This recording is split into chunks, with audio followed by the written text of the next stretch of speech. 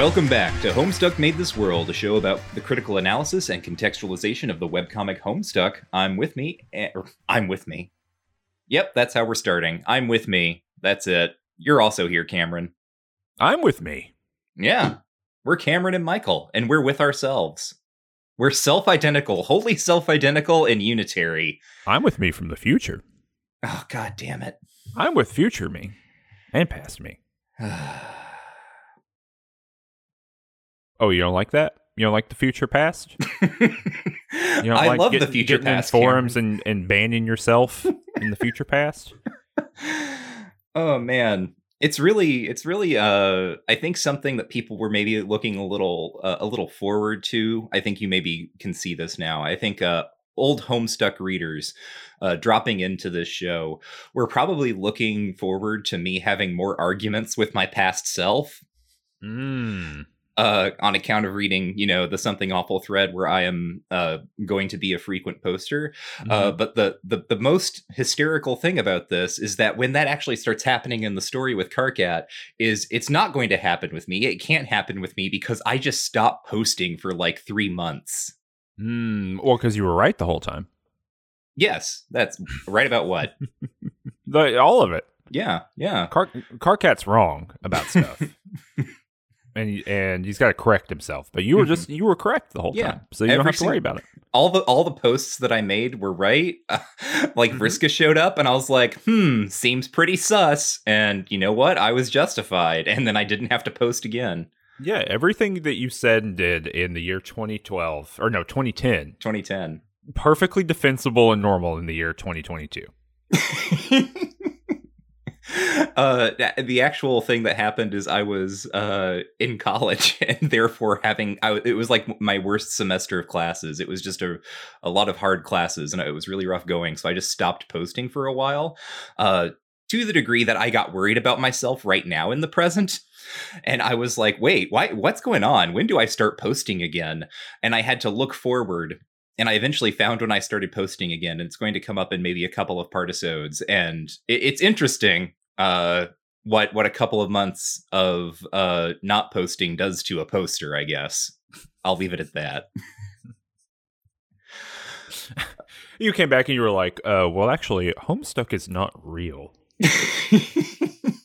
It's a piece of... I've been learning about this thing called fiction, and it's blowing my mind. I took my senior English major capstone, and they explained to us that things that happen in books are often fake. I discovered this so-called immortal bard, the ultimate time traveler. Shakespeare was not an immortal bard. He just was non-linear in the way that he interacted with it. Yeah, he was in a causality loop. There are stories does anyone note the fact that a long time ago in a galaxy far, far away is basically what's going on with the trolls? I mean, I did when I introduced them. Oh, okay. That was how I opened my summary. Oh, okay, good. Phew. No one is like talking about that, at least in the threads, and I don't think it's not like a talking point within fandom that I've seen. It should be. Yeah. Something to think about, folks. So this is episode 4.3, where we're going to finish up our run with these little gray kids, but first we need another intermission. As if what we just did wasn't enough of an intermission already. We need to talk about TV again, Cameron. Before we recorded, like a couple days ago, you messaged me and you were like, remind me that I need to talk about the Righteous Gemstones. Mm-hmm. And about 15 minutes ago, I looked at the notes and I said, why do you have Righteous Gemstones written down? Well, Righteous Gemstones Season 2 just started, and, it's the kind of thing where if you don't like Danny McBride's like shtick, and you don't like David Gordon Green's shtick, then you won't like the show. That's just like the reality of it, right? So it's kind of a acquired taste or a polarizing one, much like Homestuck, one might say.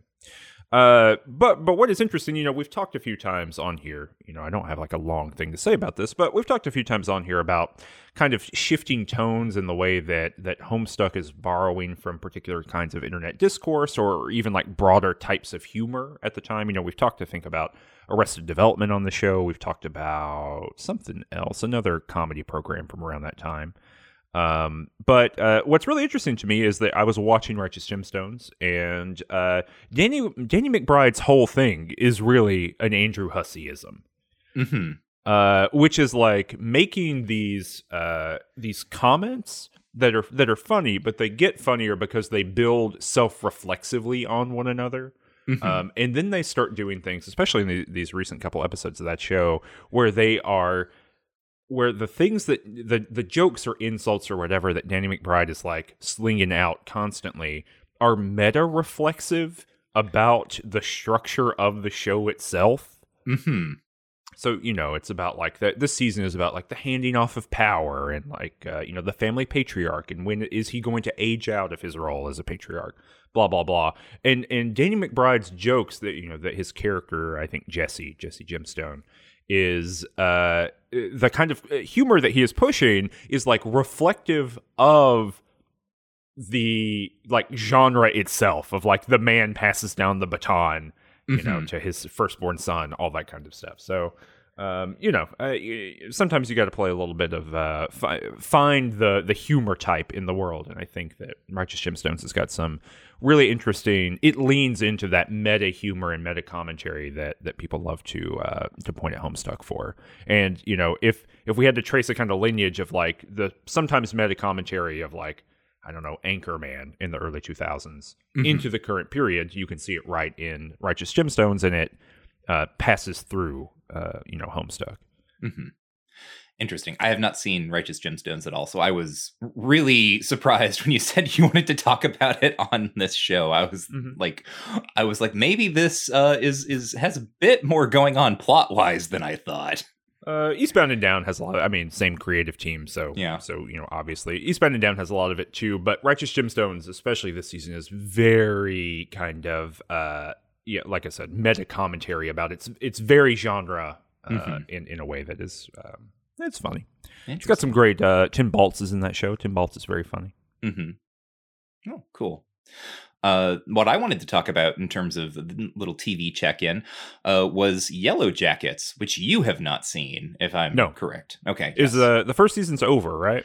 The first season is ending tomorrow as of we are recording this. I think new episodes drop on Sundays. We're recording this on a Saturday. Yeah, I'm waiting for the final episode, basically, so I can kind of watch it all in a whack. I wanted to talk about it here just because I have spent the last couple of months watching this show, Homestuck My Wife. And we've been watching it together, but primarily she is like watching it with her friends, and we get together on Discord and we stream it, and then I get up and I go do some other things while she and her friends talk about it and sort of theorize and speculate and do all this stuff. Like my wife has, joined the subreddit and is like reading all the Reddit posts, and she's like tracking down the actors on Twitter because they're also tweeting about this kind of thing.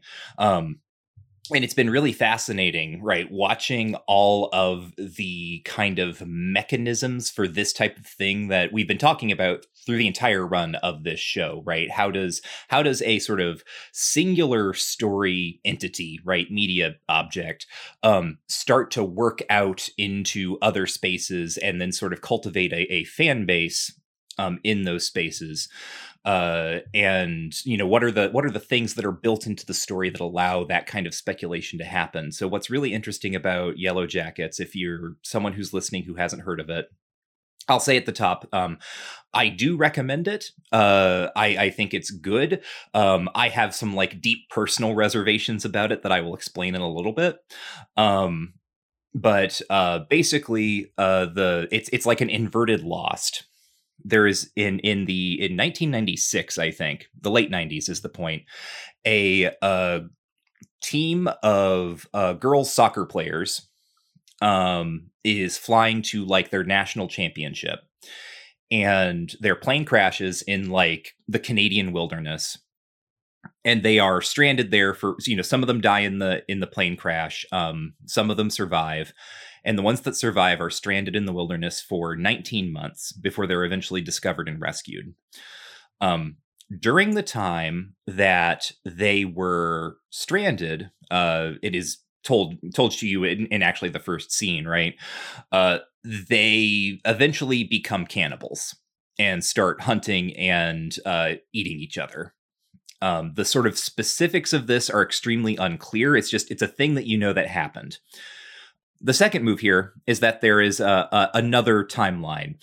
So whereas Lost kind of starts out with, here are the characters before they were on the island, here's where they are on the island, here's Yellow Jackets doing, here are these characters in the wilderness, and then here they are, like, when they're adults, having been rescued and sort of spent the majority of their lives like with the shadow of this thing that happened to them, and sort of all of the rumors and media attention that have circled around them, because it is not common knowledge that cannibalism happened, right? That was always a rumor, but I don't think it's a thing that anyone has ever like given interviews about or something. Mm-hmm.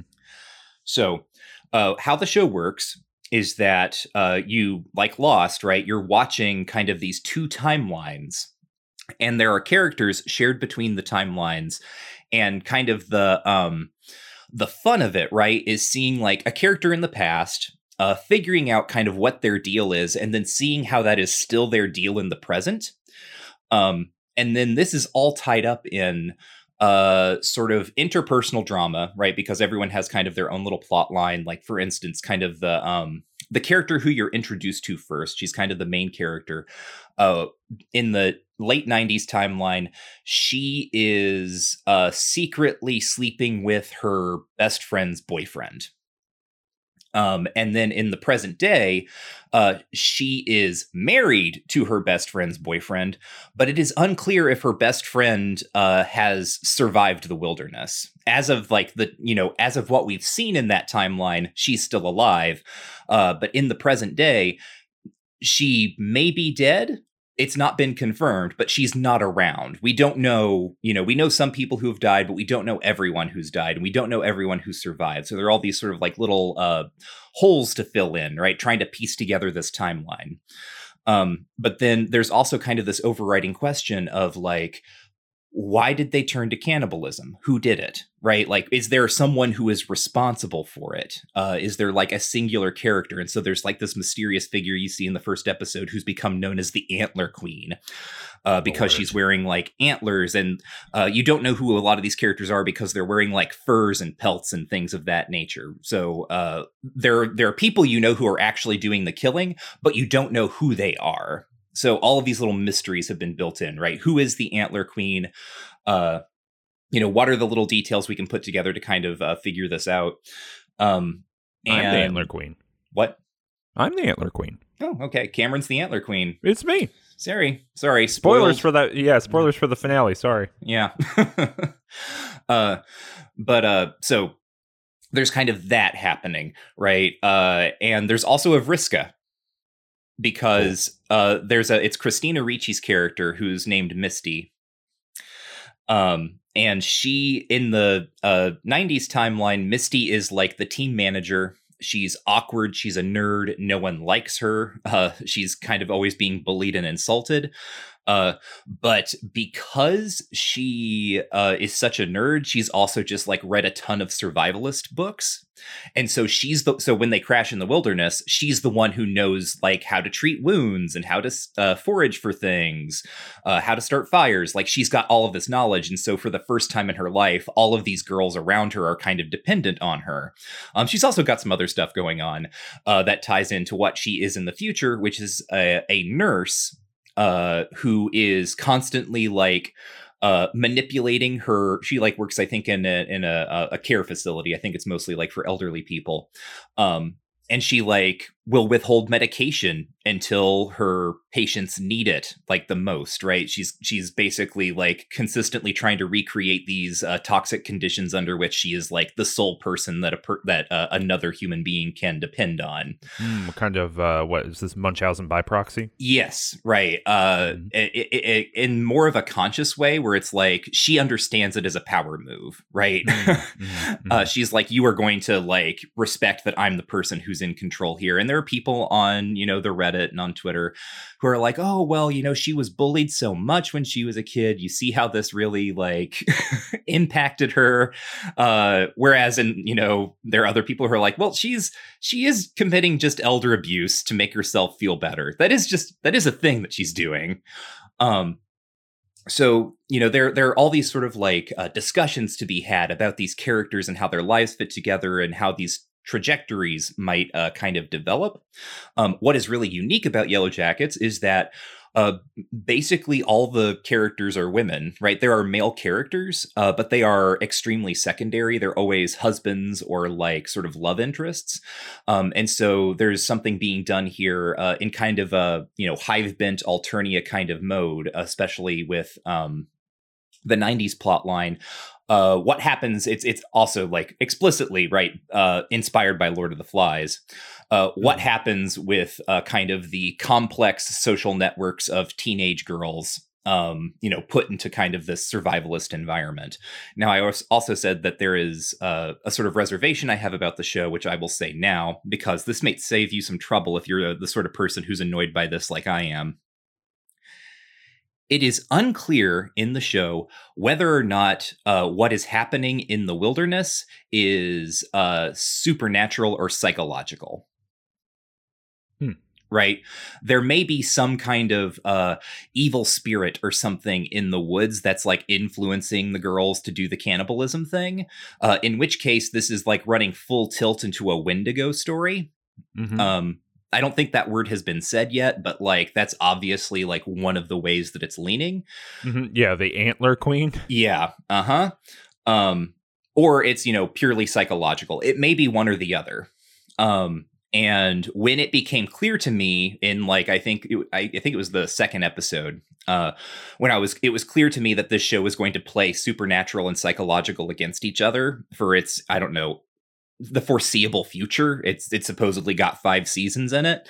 I completely checked out because I do not care about that. If you can't tell me up front, like what the basic ground rules of this fictional world are, like I do not care, because there is nothing sort of more disappointing to me than like watching a story of supernatural stuff and then have it all revealed to be psychological, or as I tend to think of it in this situation, of holding both possibilities kind of in the air so you can choose which one is more convenient for your writing team as the series goes on.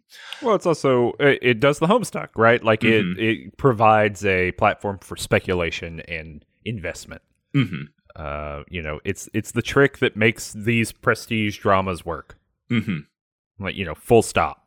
It's what we've talked about this in relationship between like Homestuck and Westworld, right? But it's what made Westworld season 1 go, was your capability to be like, I don't know what's going on here. Let's talk about it. And I guess, the other, big thing there is True Detective, which did a similar thing. Yeah, absolutely. Right. Sure. And definitely the kind of folk horror elements of the Antler Queen, I think that's probably the straightest connection to make to True Detective and what was going on in that first season. Yeah, isn't he the Horned King or something like that? The King in Yellow. The King in Yellow. Yeah. So that's just me being a stick in the mud about a particular way of telling stories that I don't like. If this sounds interesting to you, and if you've heard lots of people talking about Yellow Jackets and how good it is, maybe, and if you're okay with cannibalism and stuff, you should watch it. It is good. The performances are really good, and the characters are interesting. And I hope that they don't do the Wendigo thing, even though I think they're on track to doing a Wendigo thing, because I don't think people need to tell Wendigo stories anymore, or at least, settlers don't need to do that, but that's just me. Can I read a review of Yellow Jackets? Sure. Yellow Jackets is a hell of a good survival story. a hell of a good mystery story and has its fair share of horrifying moments. What it's also got, so many current shows don't, is sharp characterization and a mordant sense of humor. Do you know who wrote that review? Stephen Edwin King. Yep, that's right. That's right, he did do that. And he's correct. That's the other thing I didn't mention, is that the show is very funny, too. It does have a mordant sense of humor. Mm-hmm. I mean, but that's also Homestucky about it, right? Is that it's kind of this like prestige cannibal horror drama thing. And then there are just moments where the characters are like, what the fuck is going on? Like, what are you talking about? They're not like, they're not doing deflationary moves, but they have these moments where like they switch modes between kind of like the sort of gothic tendency of the show to like the middle class, like, I am like I'm a woman having marriage problems kind of things. And it's like, this is too much for me to deal with.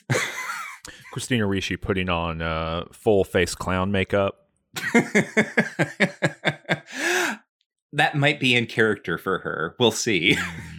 One additional final update before we actually talk about what the show is about. F-Boy Island probably coming back fall 2022. That's great to hear. And now that I have HBO, hopefully I'll still have HBO, then we can like watch F-Boy Island together. We should probably just do a little spin-off show on F-Boy Island. It's not hard. That's not a heavy lift. Oh, God. As far as, things to talk about. All right. Well, I will just go ahead and I will jump into the summary then. The show is going to be called F-Boy Limbo, by the way. Good. Okay. I like that. When we last left off, I was preparing to introduce the final two trolls, Caligula's Aquarium and Cuttlefish Color, but I got distracted by Troll Romance and its 4 quadrants. In case you forgot about it, here's how that works. The first quadrant is represented by a red heart and denotes something called matespritship, which is basically the equivalent to the human notion of romance. Opposing this is the quadrant of the Black Spade, or Kismesis, which encapsulates what the narrative calls a potent arch rivalry, and to give an example here is the relationship between Jack Noir and the Black Queen, or Spade, Slick, and Snowman. These two forms of romance are most important for the troll reproduction, and when the Imperial drone shows up to collect your genetic material, it carries separate buckets for them. Next is the club, representing the arena of the auspicious, an arrangement wherein two people in a tendentious relationship are mediated by a third party. So think here of how Kanaya has operated as a consultant for Vriska with regard to her feelings about Tavros. In the final quadrant, the red diamond stands for Moir Allegiance, a close platonic friendship of supposedly complementary personalities, the given textual example being Nepeta and Equius. Did you know that every single one of these troll romance words is recognized by the Google Docs spell checker? Anyway, Caligula's Aquarium and Cuttlefish Color turn out to be named Eridan Ampora and Feferi Pacius, respectively. They are troll nobility, live in the sea, and have a long-standing relationship wherein Eridan hunts and kills the animal caretakers of other troll children so Feferi can feed them to her Lucis, a massive underwater tentacled monstrosity known as Glub Glub, spelled GL'BgOLYB. That's in the Google spell checker too, by the way. Murdering other kids' animal parents is no big deal on Alternia, where the caste system ensures that the nobility basically have free reign, and one of Eridan's favorite pastimes is developing plans to genocide the land dwellers, while also believing in magic, which he knows is fake, but for fun and pretend. Feferi, it turns out, is at the very top of the caste system, and in fact, next in line for the Alternian throne. Indeed, were it not for the protection of Glub Glub, which can emit a psychic shriek so powerful that it would exterminate all trolls throughout the universe, the Troll Empress, her imperious condescension, probably would have had Feferi assassinated a long time ago, because despite her chat handle, upon her ascension, Feferi wants to reorganize Alternian society to be less bloodthirsty and more caring.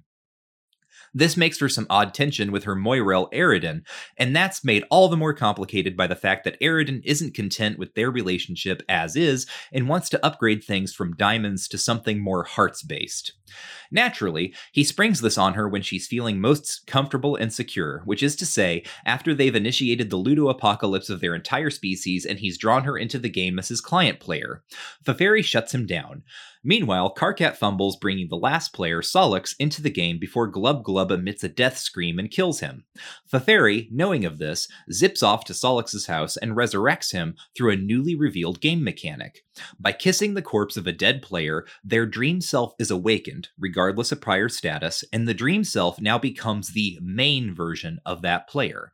Karkat watches this go down and is disgusted. Spade Slick, at the Exile terminal on post-apocalyptic Alternia we saw at the end of the intermission, watches Karkat watch this go down and is also disgusted. Andrew Hussey, who is watching everyone watch all this go down through the fourth wall while also wearing shitty troll cosplay, expresses exasperation at how much they have to watch people watch stuff after they were chased into a creepy magic attic by some school bullies, just like in the Neverending Story. The MSPA reader, who is watching AH indulgently interrupt the story with yet more self-insertion bullshit, briefly contemplates suicide. AH takes umbrage at the reader's impatience and explains how hard their life is, re bullies, and how creepy they find the attic where they are trapped. To reinforce the fact that this is AH's story, they threaten to make us read all of the troll romance exposition again, and then in fact do it. But once again, being a good podcast host, I've already taken care of that for you. Apparently mollified by this outburst, Hussey settles down and forgoes writing another recap in favor of getting back to the story. What happens is this. The trolls all end up in the game and have various briefly glimpsed kooky adventures. Feferi and Solix become an item. Tavros and Vriska hang out and collect treasure. Nepeta and Equius fight some ogres, and so on. And every step of the way, they are guided by their exiles, who turn out to be the Midnight Crew and the former Black Queen, Snowman. Meanwhile, Karkat finds a trans-temporal memo system in the Trollian chat client, through which he tries to dispense orders to the team, but mostly ends up arguing with past and future versions of himself and his friends, but mostly himself. Because of the time loop nature of the game, this means that from here on the trolls know that their game is destined to fail, but current Karkat's main plan is to insist that future him is an idiot and wrong until much later when he becomes his future self and tries to deliver the warnings he already knows his past self will ignore. What this means for, free will and individual importance and stuff is understandably quite depressing. Kanaya, in her land of rays and a mysterious garbled word we're not allowed to know yet, tries to cheer future Karkat up, but he passes out because he sees future Kanaya perform chainsaw surgery on Tavros to give him robot legs built by Equius, which is a thing we already saw happen a while ago, but I didn't mention until now. Current Karkat has some melancholy chats too, this time with Terezi, with whom he's entered into a sort of secret heart-style relationship. They mention Karkat's dream self hasn't woken up, but Terezi's awakened at the moment she lost her sight, which she understands is an overall critical development for herself as a person that expanded her ways of engaging with the world. In a Flash-animated flashback, we see how that happened. After Terezi got Doc Scratch to blow up Vriska's cue ball, an enraged, maimed Vriska used her psychic powers to seize control of Tavros. She then used Tavros's animal communion abilities to awaken Terezi's Lucis, an unhatched dragon sleeping in a giant egg outside Terezi's hive, which is another thing I could have mentioned earlier but didn't. Then, using Tavros to use the dragon's psychic link with Terezi, Vriska caused her friend to sleepwalk out of her hive and then open her eyes, staring directly into the harsh Alternian sun. Simultaneous with this, Terezi's dream self awakened on Prospit and stared directly into Skaya, rendering both Terezi's selves blind. We then glimpse a few other scenes of the trolls playing the game, gathering loot, and fighting critters. At some point, Aridin and Solix come to blows, but the outcome of that is unknown at the moment. More pressingly, Robo-Aradia tracks down Vriska and beats the ever-loving shit out of her, leaving her for dead in front of a baffled Tavros. This causes Vriska's dream self to finally awaken on Prospit, and Dream Terezi is there to deliver her a good-natured slap across the face. Diamond's Droog, who on future Alternia has dispensed the command to Aradia to, quote, make her pay, next tells Aradia to finish up the story. She explains to him that she knows what she's doing and doesn't need any orders, and then, in a long, fatalistic memo written to herself, explains how the troll session wrapped up. Eventually, the trolls reach the end of the game and assembled near Skaya to fight the 12 times prototyped Black King. As the time traveler of the group, Aradia had countless copies of herself from offshoot timelines in the battle in order to aid the team. It was an arduous fight, but the trolls eventually won. We see the trolls arranged on a platform in front of a large, Spurb-style doorway, which Karkat reaches out to open. However, before this could happen, Aradia tells us, the trolls were attacked by a mysterious entity unleashed into their session from another future session of the game that triggered a rift in paradox space, a cloud of crackling green energy known as a Scratch. Whatever this is, or why it happened, is yet to be seen, but the creature, the demon, thus ushered into the session, forced the trolls into hiding on the Meteor Lab in the Veil from which they had been trolling the kids. This denied them access to the game's ultimate reward, a whole new universe they created by playing the game, a universe where their creation of it is commemorated in the stars themselves. Which is to say, the universe containing Earth, since, as we all could have guessed, Hivebent made this world. Act 5, Act 1 ends, and we are left on the precipice of Act 5, Act 2. There's the punchline for what we're doing with the episode numbers here, I guess. Hey, was that a deflationary move I just detected? A little bit. That's interesting.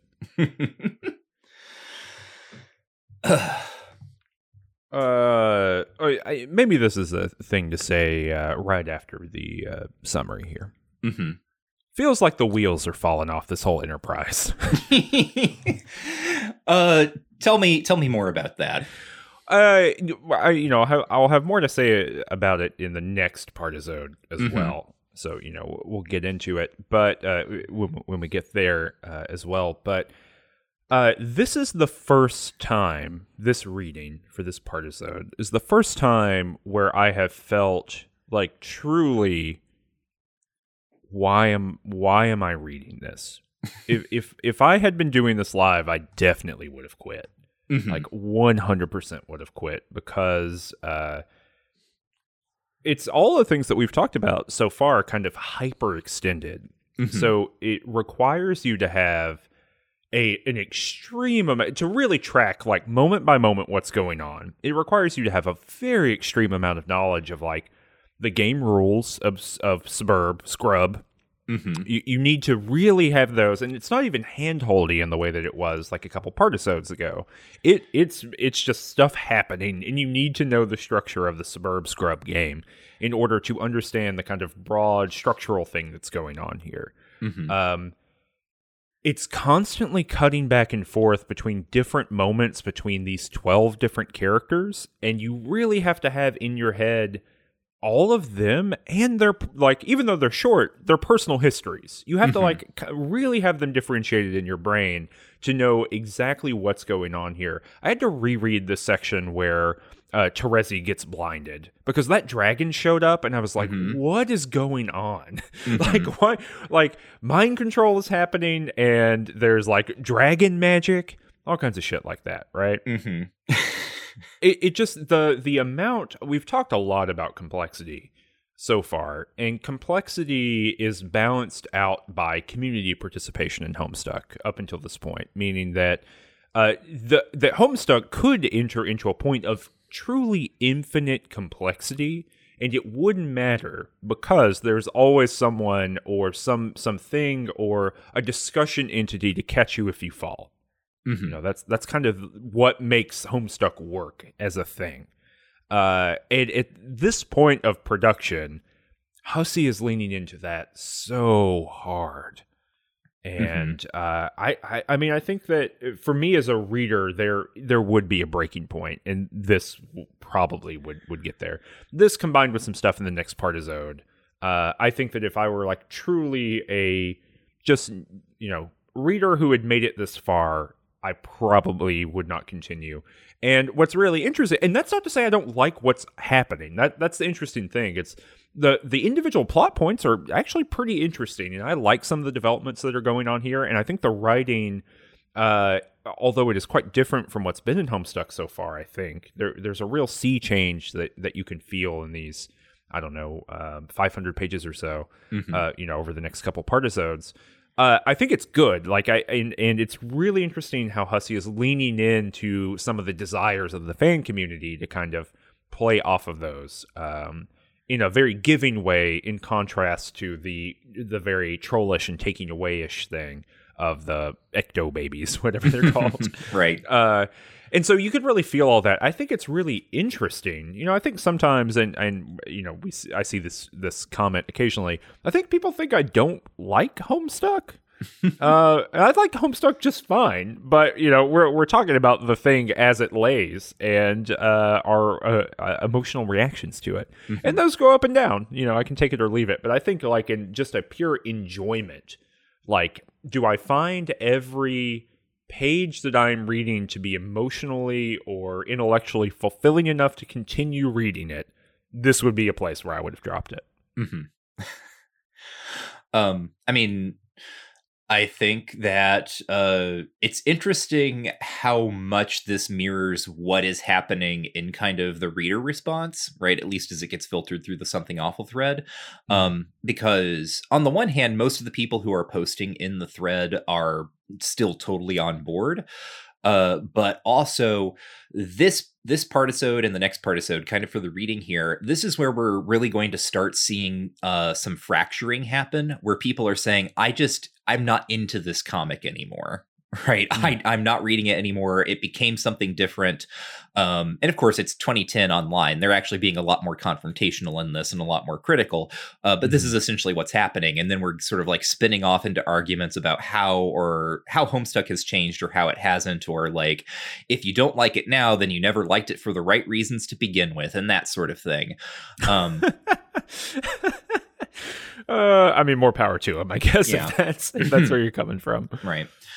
But yeah, so to touch on something I said earlier, the other reason that Historical Michael isn't posting in the thread for kind of these couple of chunks is not just because I'm busy. It's because aside from just like the story happening, there's not a lot here that I care about. Like, or rather, like, not enough to post about. Like, I like this story in kind of the broad strokes. I really like the way that this story produces characters and the ways that it can like play those characters off of each other. That's plenty of fun. But also, I remember quite specifically during the reveal here at the end of Hivebent that the purpose of the game is to create a new universe. And this like blows people's minds, right? There's people in thread being like, oh my god, what? Hussie gets a whole bunch of Formspring questions about this. And for me, this was the most obvious thing that could happen. Like, not that I necessarily called it, because I wasn't like, oh, I bet the trolls are going to create like the human like universe, right? But it was more just like, of course they did. That's why they have the zodiac signs on their shirts. That's how this story works.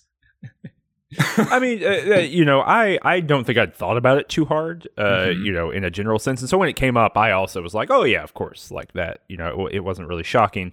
But this is the kind of thing, right, where Homestuck is always reinterpreting its own past, in the moment of its writing. But, if you think about the explanation of Suburb that we got, a million years ago, it makes total sense that, like, Suburb is a thing that makes things for Suburb to operate on. Like, of course, yeah, that is implicit in the explanation that is before, but it is made very explicit here. A few times in belabored ways. But yeah, I can see that being really, surprising and shocking, especially because, I think part of the I don't know, brilliance of the writing style, or of the plotting style maybe is the more appropriate thing to say. I think the brilliance of it is that it leaves things lying fallow for so long that when it brings it back, you might have forgotten about them. And then that shock of remembrance, so more than even the callback in itself, right? But the shock of like, oh, I did know that and I've forgotten about it, but here it is now.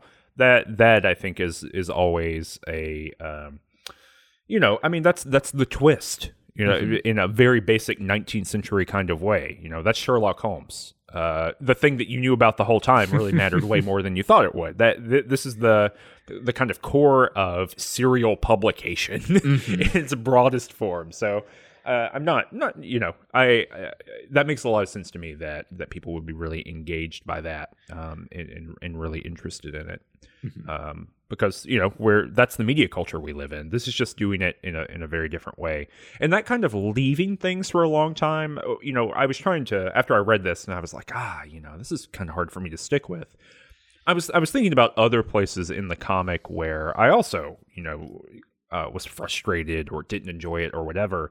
And the kind of I really feel like a lot of the sections with the trolls are kind of like if you had 12 playing cards and you just shuffled them together and just drew 2 randomly at a time. And then you're like, all right, well, what could happen between these 2 characters? And then you write a little scene about that. And then you shuffle back in and you draw 2. And then you say, all right, well, what could happen between these 2 characters? And that, to me, this kind of combinatory, using all the pieces in front of me to do some arbitrary thing that obviously will have an impact later, but is really just kind of novel in the moment. That's the oh god, what's where they're combining all the objects? What's that called? The alchemy thing in the game, you mean? Okay. Yeah, but there's a word, a fan word that you've been using, or maybe it's in the comic itself, right? Where they're like just producing all kinds of garbage for like pages and pages at a time. The alchemy binges. Alchemy binges. The trolls are written, for me, in the way that I feel it, like an alchemy binge. And so much of the discussion between them, or so many of the instances that are not big plot, capital P plot instances, like, bad or long-term things happening to people. It just feels like an alchemy binge to me, of like, here's the stuff. Isn't it interesting how they combine together? We got a little bit of characterization here. All right, time for the next one, and time for the next one. Especially the forums or whatever Karkat calls them. The memos. The memos that are straight up. They are written like forums. yeah, they're big forum posts, or big forum. I don't know, threads, I guess. But to me, there's a formal alliance between these two things, right? That this kind of video gamey combinatory, just doing it for the heck of it because it's fun, really spinning wheels on the universe and its rules.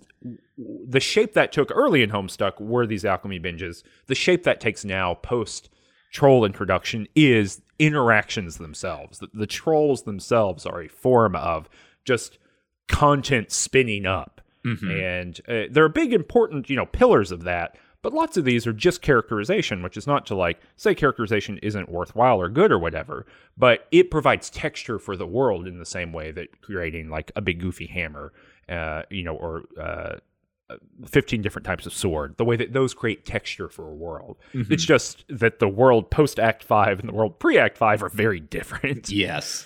And what those textures look like are really different. Yeah, and the memos are a great example of that, because the memos are essentially just a way to take a thing that we already have, which are these pester logs, and then how do I get more than 2 people in one of these? Oh, okay, I make it a memo, which basically reads like a forum thread. And so you can have primarily a conversation between like Karkat and someone else, but then you also have all of these other characters coming in to add their 2 cents and get banned or what have you. And exactly what you were saying, right? This kind of combinatory, like here is a new way for these characters to interact that is just a kind of permutation of the way that they were already interacting, right? A kind of a formal fork of it in that way. Here are some stats. Technically, this comes from a Formspring response that Hussey posts for the stuff in the next partisode, but one of the beautiful things about being, a reader untethered in time is I can reach forward and backward as I wish and, make things happen.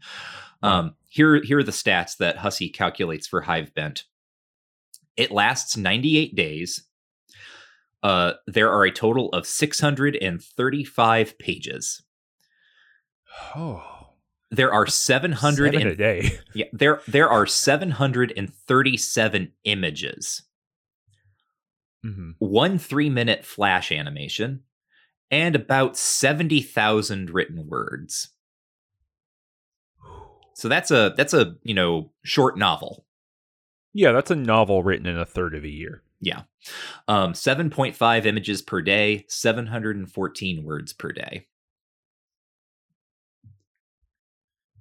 Wow. Yeah. Do we know what the... I mean, I'm sure we do know, but do you know off the top of your head what the total word count for Homestuck is? Around 800,000. Oh, okay. I definitely thought that it would have crested 1 million, but yeah. I guess some of those earlier things have way less text. Mm-hmm. So, mm-hmm. But because the text per whatever post at this point is very large. Yeah. is like massive. Yeah, someone in the thread, either at this point or very, very soon for the next partisode, makes the observation that essentially what we're reading now is like an illustrated novel. Yes. Yeah, absolutely. I don't really care for, what's this guy's name? Eridan. Yep. Eridan. Boy, he's Hard our pass. second fascist. I know. What is there ever been an explanation of why the trolls have a blood fascist society? You asked this question sort of last time, and I'm going to say what I said before, which is there's a lore-based in-universe explanation that is probably not going to be very exciting for you. There's also, and I promise you this, dear listener, this is going to become plot relevant in its ways. Like, this story is going to end up saying something about these characters and sort of what it thinks of them. Okay. So, well, great. Yeah. The thing that's really fascinating about Eridan when he first shows up is that everyone is like, so I think Hussey says in the book commentary, it's like, now to meet this guy who, when he showed up, everyone called him like, I think like hipster Harry Potter. And like in the Something Awful, and this is funny to me because like it's not a thought that I had at all when I first saw Eridan, but like rereading the Something Awful thread is like, yeah, no, 100%. Like this is what people are saying when they first see Eridan, because he's got these big, thick, rimmed glasses. He's got like this scarf. He's also wearing he's also riding a flying seahorse who is his dad, but that's not really a Harry Potter thing. That's just more of a troll thing. Well, that actually is a Harry Potter thing. They just never get into it. Oh, that's right. Rowling came out after one of the exactly Grindelwald movies, and she was like, I never said this in the books, but James Potter was a flying seahorse. Flying seahorse, yeah. One of her many bad ideas. But yeah, so Eridan is a complete asshole, just a awful person, as I already said, like obsessed with creating plans to genocide the land dwellers, which he considers to be kind of his birthright. At like basically, you know, being fascist and genocidal is what he understands as like proper class performance for someone of Alternian nobility. Mm-hmm. And he is also, and this is a huge discussion that is happening in the essay thread as well, he's also what we called, I don't know what we call this time. Well, actually, I know what we call it now, maybe. It's what we used to call a nice guy. Yeah, he's a little internet sad boy. Yeah. He loves to talk about like how strongly he feels things. It's so hard being him. You wouldn't understand Feferi. Oh my God, I just have so many emotions. If only someone would listen to me about the emotions that I had and maybe establish a kind of intimacy with me, that would be really cool. I would love that.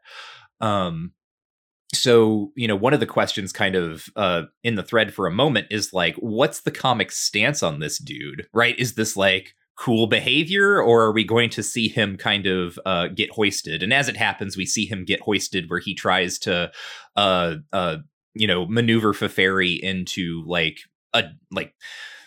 this is very predatory. Like this is a thing that the trolls are constantly doing. Trying to maneuver her into a different sort of relationship. And she just has to say like, oh no, actually, I was even going to like friendship break up with you, basically. Because as the entrance or the introductory text for Eridan, I still really love this.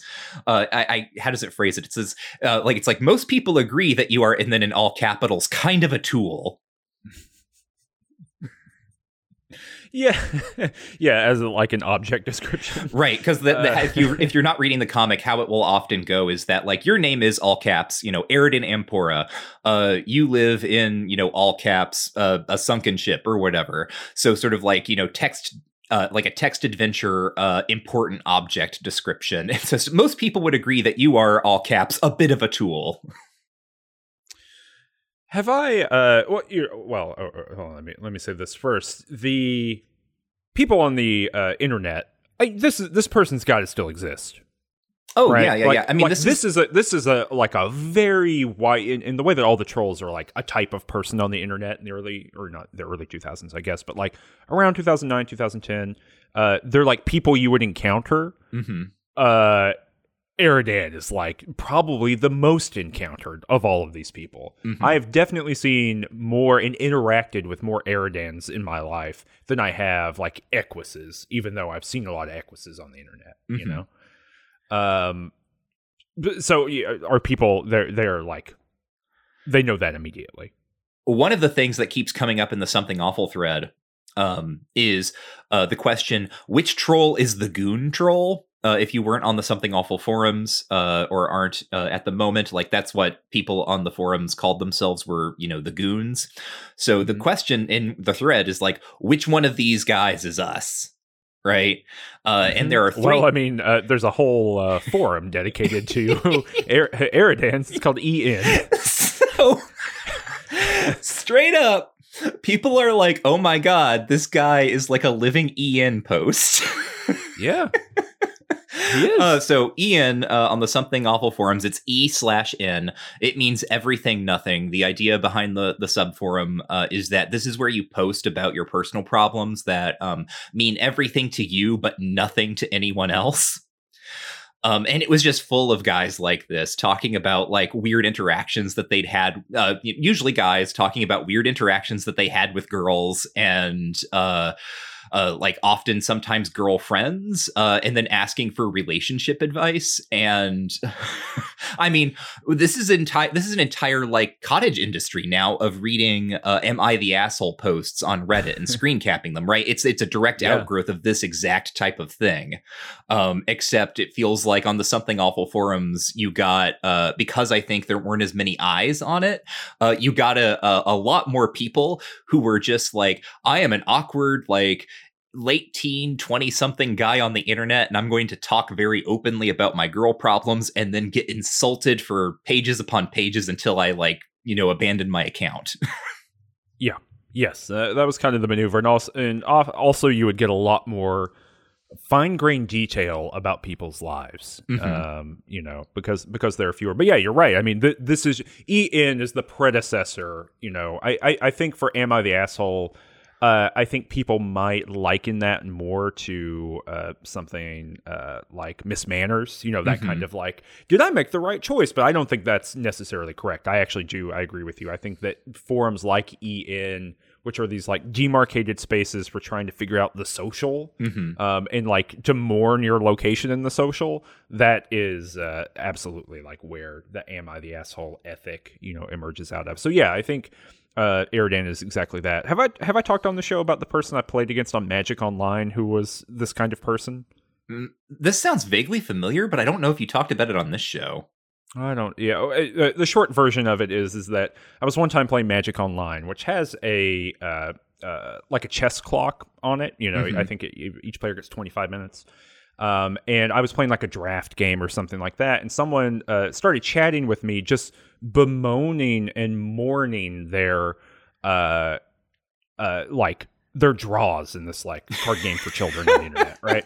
And it's like, yeah, it's a bummer to like get a bad beat, and like it sucks to lose or whatever. And so I was being kind of nice in response, right? It felt like a very early 2000s reaction where I was like, hey, that this just happens. I drew really well. I opened some really good cards, and that's just kind of what happens, right? Like, good games. And so I like in the middle of the game, and this person just won't stop. They, it's like, not one message in response, but like message. It's like reading a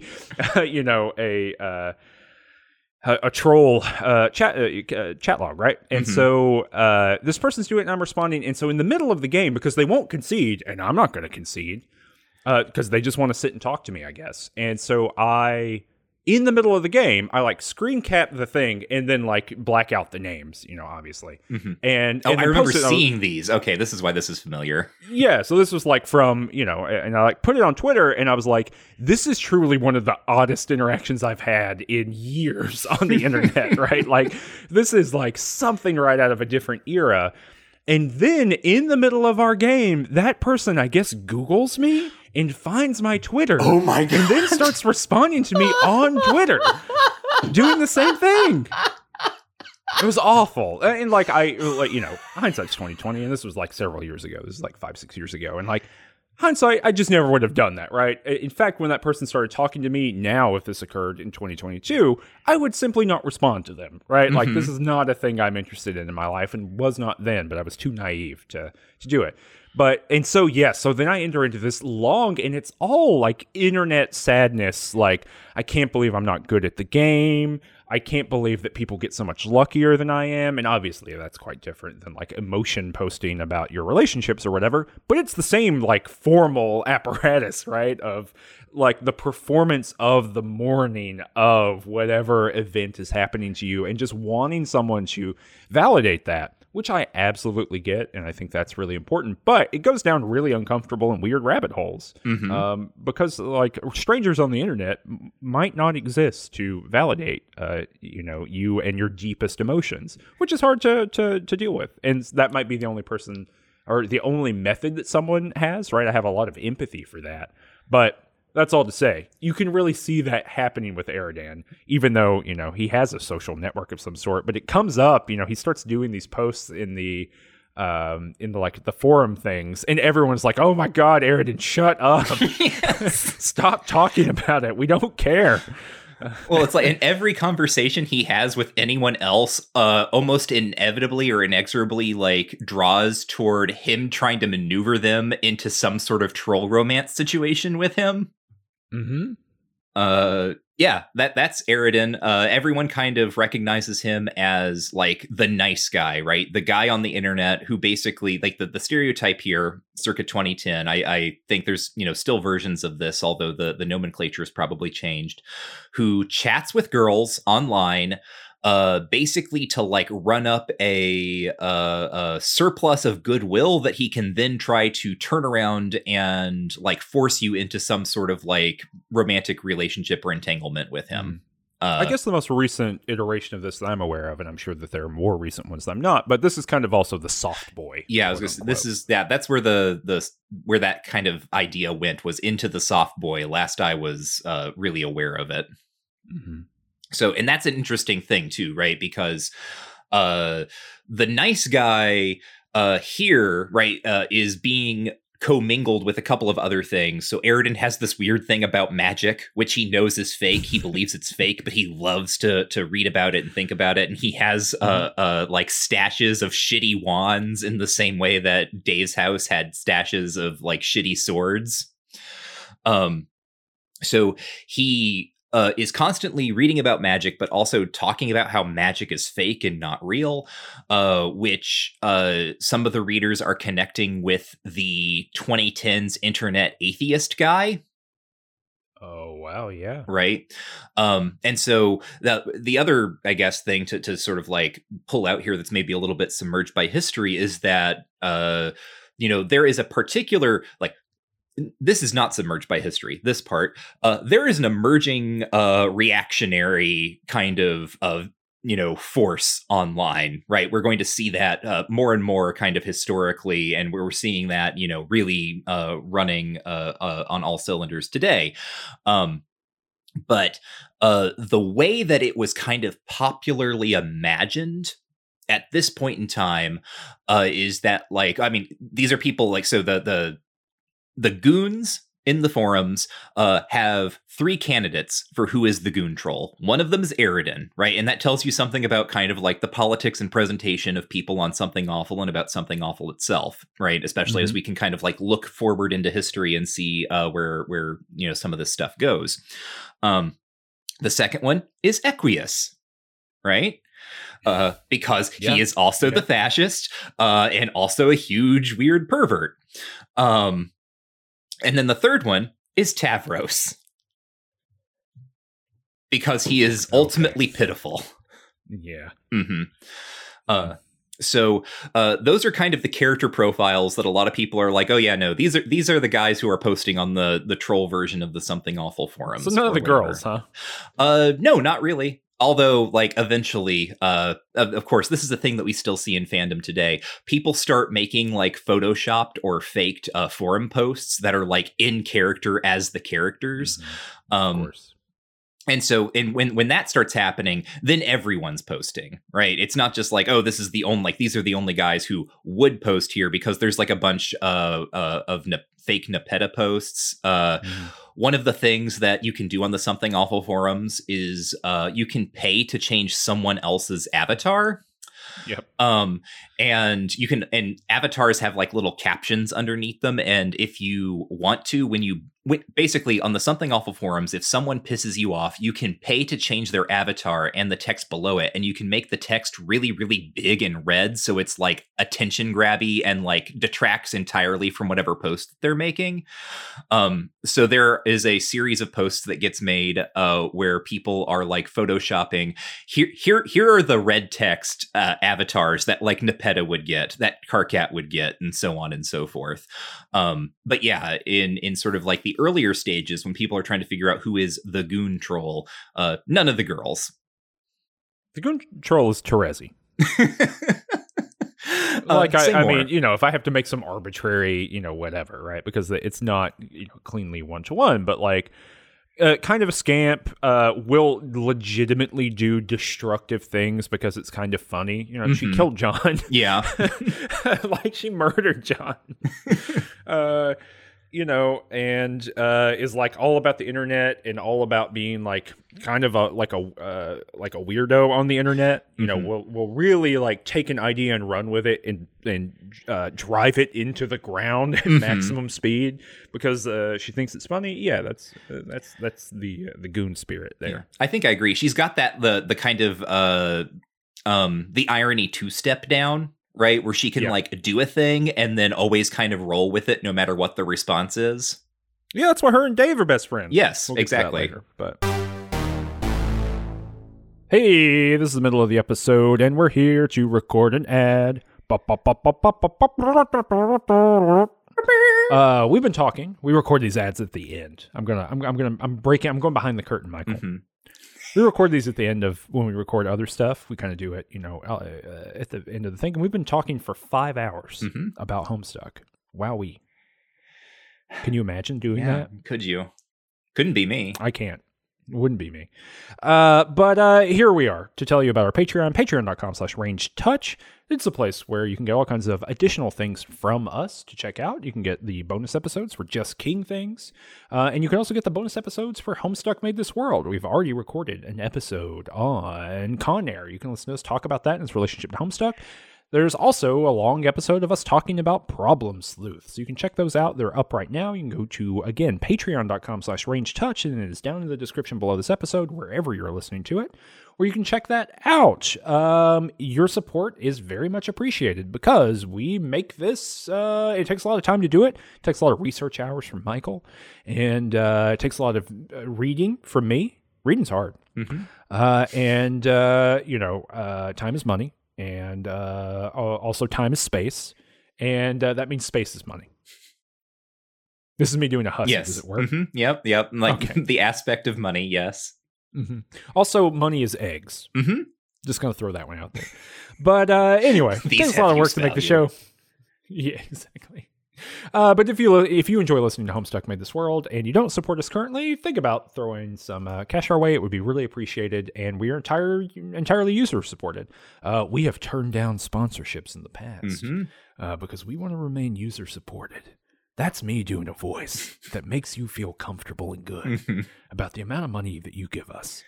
So think about doing that if you haven't already. And if you do currently, thanks. We appreciate it. Big ups to you. Do you have any reviews for us to read? I don't have any, but I can look one up right now. So another way you can help out is if you have listened to an episode and you liked it, then you can tell someone in your life who might be interested in this show about it, someone that you know personally, but a really good way to tell people that you don't even know, to communicate with strangers who you would otherwise have no reason to interact with about this show, about our work, and why you think it's so cool, is you can go to your podcast platform of choice and you can leave us a 5-star review. That really does, help surface us in the algorithm and gets more eyes on us. And if you say something that is particularly fun and delightful, then Cameron will read one 5-star review on air during these ad breaks. This is from Not Helix. Just a title, Just Great. I was living in a different part of the internet when Homestuck was happening, and I appreciate Michael's evident affection for and critical engagement with the story. Aw. Yeah, there you go. It's from Not Helix. Thanks so much, Not Helix, for you. that review. And you can leave a review. 5-star review. We might read your review on the air. We'll let you get back to the episode. Goodbye. Well, not goodbye. Hello again. The other thing to note here, just historically, we have so our reading for today ends in September of 2010. On August 21st, official Troll t-shirts start being sold. Ooh, smart. And in fact, one of the things that's interesting here, so up until this point, Hussie has been selling MSPA merchandise through the Topedo Co. storefront. The demand for these Troll t-shirts is expected to be so high that they have to be sold outside of Topedo Co. Wow, really? Well, because first of all, it's 12 new designs. And Hussie says, like, there's no way of knowing, like, which designs are going to be the most, like, desired. So we're, like, handling this through an entirely different storefront. It turns out that all of them are desired. These things sell out super fast. They basically sell out in a couple of weeks. And then every month for the next couple of months, it's like, hey, Troll t-shirts are back. Yeah. So, we've got the kind of merch machine rolling. One of the things we've said is that Homestuck has a changing story. It has a changing fandom. And in many ways, it like changes its fandom. Hussie is aware of this. In one of the Formspring responses, talks about how someone's like, hey, what's up with this troll thing? Like, why is it going on so long, et cetera, et cetera. And Hussie explains, like, in terms of the fandom, like, the people who are here still reading it are the people who like it. They would have been here anyway. People who are leaving, that's fine, because other people are coming in and reading this more. One of the specific line is something like, the trolls have been like jet fuel poured on the fandom. So like the energy is changing, and Hussie is very aware of this. This is something that is said. The kind of readership that seems to be resonating with some of the soap opera qualities of the Hive-Bit drama are like, they have this very different energy. And then goes on to say, there's kind of an emerging sense of the division between the two types of fan, right? This is contrasted with the stuff that was going on in Problem Sleuth and what you might have been into if you became a fan of this comic during Problem Sleuth. And then Hussie says, and the really funny thing is that there is a huge amount of overlap between these two groups of people. They just have gradually modified their appetites for the type of entertainment being dispensed. Not everyone has, though. Some stormed off in a huff when they saw John fuck around in his room for 2 solid months, or when we watched a bunch of alien kids get really emotional for 3 months, although they are still secretly visiting the website. Shh. So even my readers are still reading. There's another interesting Formspring response about the trolls where Hussie kind of lays out the logic of how the trolls work in the story. So the question basically, and this is Hussie paraphrasing the question, Was the troll arc, and to some extent the existence of the trolls altogether, really an elaborate setup as a long con to troll the readers? So way back at the end of Act 4, when I described like the, ectobio clone switcheroo and how that kind of read to historical Michael as a kind of directed trolling, certain readers, especially in the Something Awful thread, but I think also in the official forums this is getting reiterated, carry this forward and are constantly asking, are parts of this meant to like troll me? Are you trolling us? And everything becomes a kind of, there's it becomes a canned response. Anything happens in the comic that's like weird or you think it's like stupid, well, that's just Hussie trolling you. And so Hussie has to come out and say, yes and no, right? The existence of the trolls themselves is not a long con to troll the readers, but, and here I'll continue reading, there's a little truth to it in the sense that creating alien kid characters who were both internet trolls and literal trolls could very well have been a kind of... note this, this is just some poor phrasing, I think, racial avatarization of my own semi-trolling tendencies as an author, which had been on display well before their appearance. Psych-outs, cagey self-referential stuff and the like, it's all a little spunky, and I remain aware of this, and this stuff does fall into a certain class of trolling. Totally granted. But...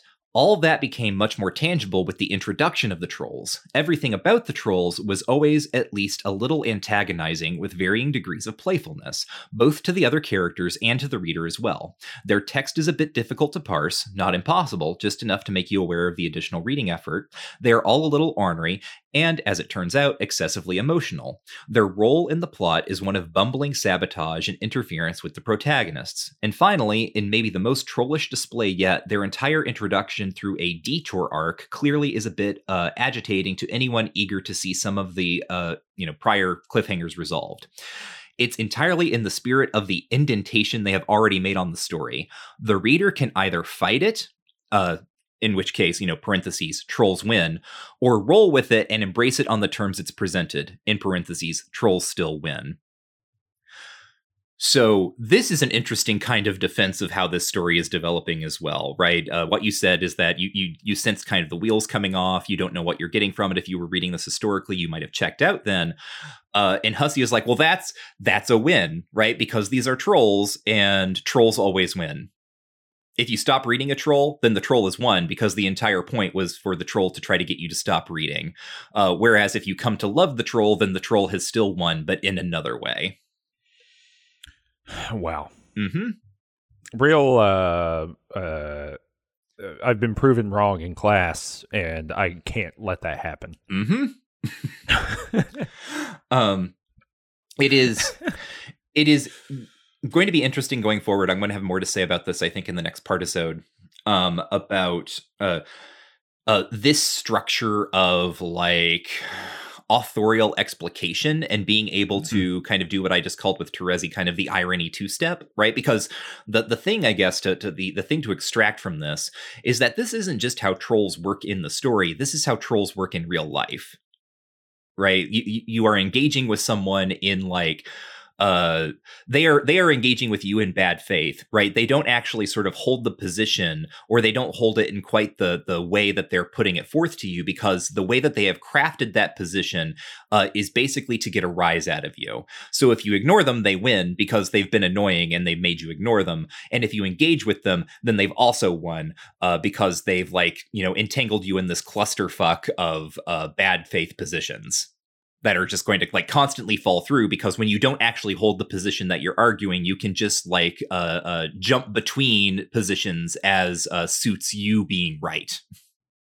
Yeah, the point of trolling is literally anything happening, right? It is ambivalent in its outcomes and goals. I mean, that makes a lot of sense. And it's really interesting to me that this is 2010. Everything this really just came to me as we've been talking about it. Everything here just looks like growth hacking. Mm-hmm. Like, do you remember growth hacking as like a thing people talked about all the time? Oh yeah, no, it's like we're like what, like in the 2 early years off? Yeah, no, I think, well, so I looked up at Google Ngram, and lo and behold, it is 2009 when the term growth hacking explodes and becomes huge. And so, I mean, what Hussey is describing here, you know, if you are on, I don't know, say, you know, if you're looking at internet platforms, right? You know, good old fashioned Web 2.0 internet platforms. And like what the point of making something is, right? An app or a website or whatever, you know, you're looking for ways of maximizing your user base to then figure out ways to monetize them. You know, that's the thing. I mean, and that's always the problem on the internet, right? How do you turn numbers into money? But growth hacking was, how do you invent the numbers from nothing? And so there's all these different methods. You know, they're very famously. What is the webcomic, The Oatmeal? Oh, yes. Right. So The Oatmeal is also emerging around the same time period, like 2007, 8, 9, somewhere in there. And The Oatmeal, the kind of, I don't know if this is true or not, but the kind of internet legend about The Oatmeal and the way that The Oatmeal as a perfectly fine, but like very built for virality webcomic, you know, the way that it worked was that the creator of it, tell me if I'm getting this wrong, Michael, but the legend is that that I have not verified, is that the creator of The Oatmeal was someone who worked in SEO before, and so developed all of these methods, like putting 1,000 different buttons on the web page to create cookies in your browser, right? So there was all this like data tracking going on, and then made it hyper simple to share a comic that you found mildly interesting or maybe very interesting to every possible platform, you know. And I remember at the time, you know, you looking at the website and there's like 50 buttons on how to auto post this to literally any website that you could imagine with a single click of a button, and which was like a big thing about like growth hacking at the time. How do you get more users? Well, you make your content more accessible. How do you make the content more accessible? Well, you make it very easy to put your content on any given platform. And this is a time when lots of platforms were emerging. You know, this is a couple of years into Twitter. And, you know, this is before the kind of platform economy had solidified in the way that it is now. And so that's all to say, the things that Hussey is talking about here are just like basic growth hacking maneuvers. Actually, we could rephrase a lot of these into just like Silicon Valley truisms, right? Like, all publicity is good publicity. If people are coming onto your platform to get mad, or if people are coming onto your platform or engaging with your content in order to express their distaste for it, that's perfectly fine, right? Like, this is, in fact, how Facebook grew, was creating situations for that. And everything that we know about Facebook now suggests that that's the similar thing. The most important posts on Facebook or most accessed, you know, but from Facebook's perspective, that means important. They are all news sources or posts, but often from news outlets that generate huge amounts of friction. You know, they're often hard right wing, in fact, and that's because the base for hard right wing news is very willing to engage and happy to share and happy to discuss and happy to debate. And also, people who are not on the right wing are very happy to get into those comments and make sure that their voice is heard as well. So, you know, that is the way that growth and engagement occurs, is through this kind of thing. And that seems to be a lot of what you're saying about how Hussey is considering the trolls. Like, it's win-win no matter what, because of engagement is the thing that matters. And that thing that you read about they're still secretly coming to the website anyway, that's so telling about the way that Hussey is kind of framing this, is that it's even if people are storming off in a huff, they're still checking back every now and again, and that's numbers, and that sells troll t-shirts or whatever. So an important kind of thing here then to mention is that several months ago, Hussey gave a response to a ForumSpring question asking, you know, when is Homestuck going to end? And as kind of a random date, Hussey floated August 26th, because that would be twice 413. And I mentioned back in our episode when this came up that I would remind us all when this was going to happen, so we can take a look at a couple of things. But the first thing we need to know is that what happened on August 26th, sort of big picture, is that whatpumpkin.com goes live. What Pumpkin is kind of the LLC that manages the Homestuck brand for a while. I guess that is now really owned by Viz, but now Watt Pumpkin continues to oversee kind of the tertiary things like the Hive Swap games, the Friendship Simulator games. And all of the music, I believe, is still run through Watt Pumpkin. So we see like the in line with all of your comments about growth hacking and getting eyes on things and monetization, we see kind of the corporate condensation here of the Homestuck brand on August 26th, right? The day that Homestuck was supposed to end. The other thing then that happens in the comic is whatever happens on page 2532. And go ahead and type that into your app, Cameron, and take a look at what happens in the comic on the day that Homestuck ends. Looks like some World of Warcraft shit going on here. Read the command. From the one, No, the command at the top. Mm-hmm. Wait, this is 2532? Yeah. Surely you must be adventuring by now? Who is adventuring by now? Nepeta. Yes, the fandom insert character. Right, and I'm not going to say that this is like intentional, but it is really quite fun, right? The day that Homestuck ends is the day that the cat girl assumes her preeminence as someone. Yeah, her final form as a World of Warcraft arena fighter. Yeah. Well, and that's this is the sort of like the full on shift from like the anti-fan who I described kind of in my own sort of past in episode whatever back when we were ending Act 4. This is where the comic is starting to really send those clear signals like, oh no, like the cat girl fan girl who is constantly thinking about shipping, she's going to get to adventure here as well, and in fact it might be her adventure from here on out. And weirdly enough, like the Something Awful thread, you might think that there was, I've described, we totally like skimmed over the fact that there's been like kissing in here now, right? These kids are kissing each other. You might have expected a bit more of a volatile reaction than that from the Something Awful thread. But no, it is actually incredible to me how muted the reaction is. It's just kind of like, oh, okay, well, that's what the story is now. The kids are kissing each other. We gotta know. The teenagers kiss. We've got to know about these relationships. Yeah, I mean, it is interesting. We've talked about that a little bit, I think, during the whatever happens with Vriska and Tavros, right? We talked about that bizarreness, but thinking about what are the popular media a little bit before this, it's not quite right now, but in the previous 10 years leading up to this, right? I mean, we're in the renaissance of teen smooching dramas, teen primetime drama about smooching, we got the OC, that's been going on. We're all the way into the reality era at this point, like neck deep in the reality era about like teens and young 20-somethings smooching, getting together, being mean to each other. And so you can really, I guess, see outside of the kind of, drama universe that we've often talked about Homestuck having a lineage to. I think you can really see the impact of like just mass culture, these kind of like big memey parts of culture from the early 2000s that are not just for like nerds, right? Or like people who are on the internet at the time, but that everyone is watching. That they are on primetime TV. So it doesn't make, I guess it makes sense that it becomes about smooching. The smoochification of Homestuck. Smoochification. Yeah, it's really interesting, especially considering like what the comic does here.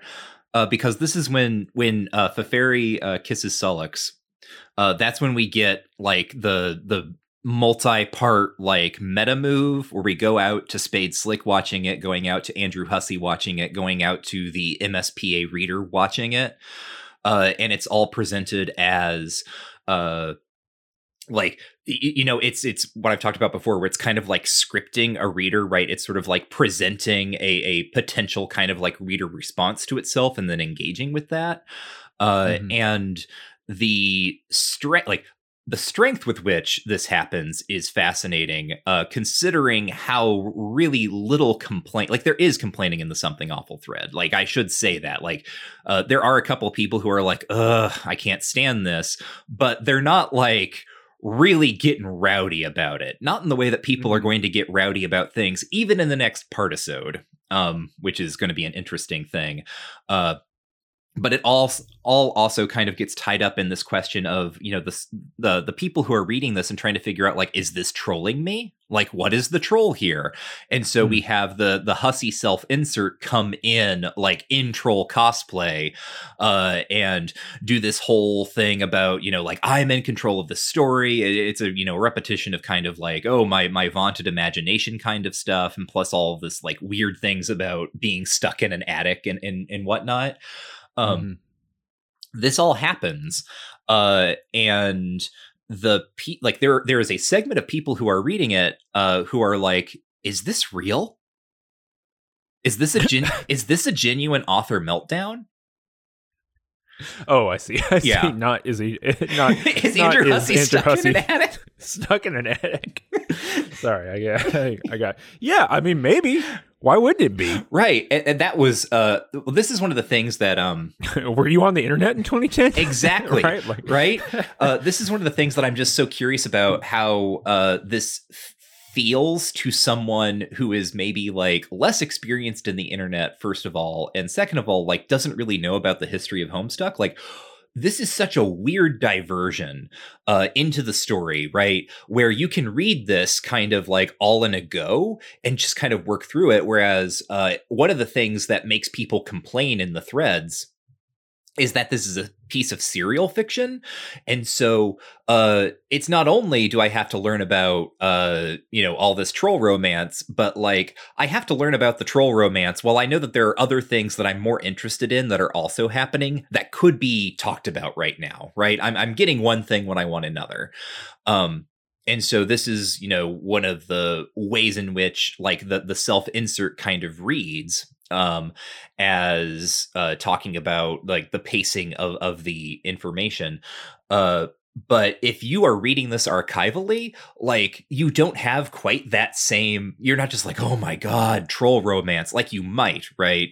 But the insert is written in response to real-time response in a way that I just have no idea how this feels to someone who is approaching this as a finished object, right? And doesn't know, as you said, this is the other thing that I think is really sort of important to underscore here, right? That person saying, is this a real meltdown? Please, someone who goes on the official forums, like read some stuff and let us know.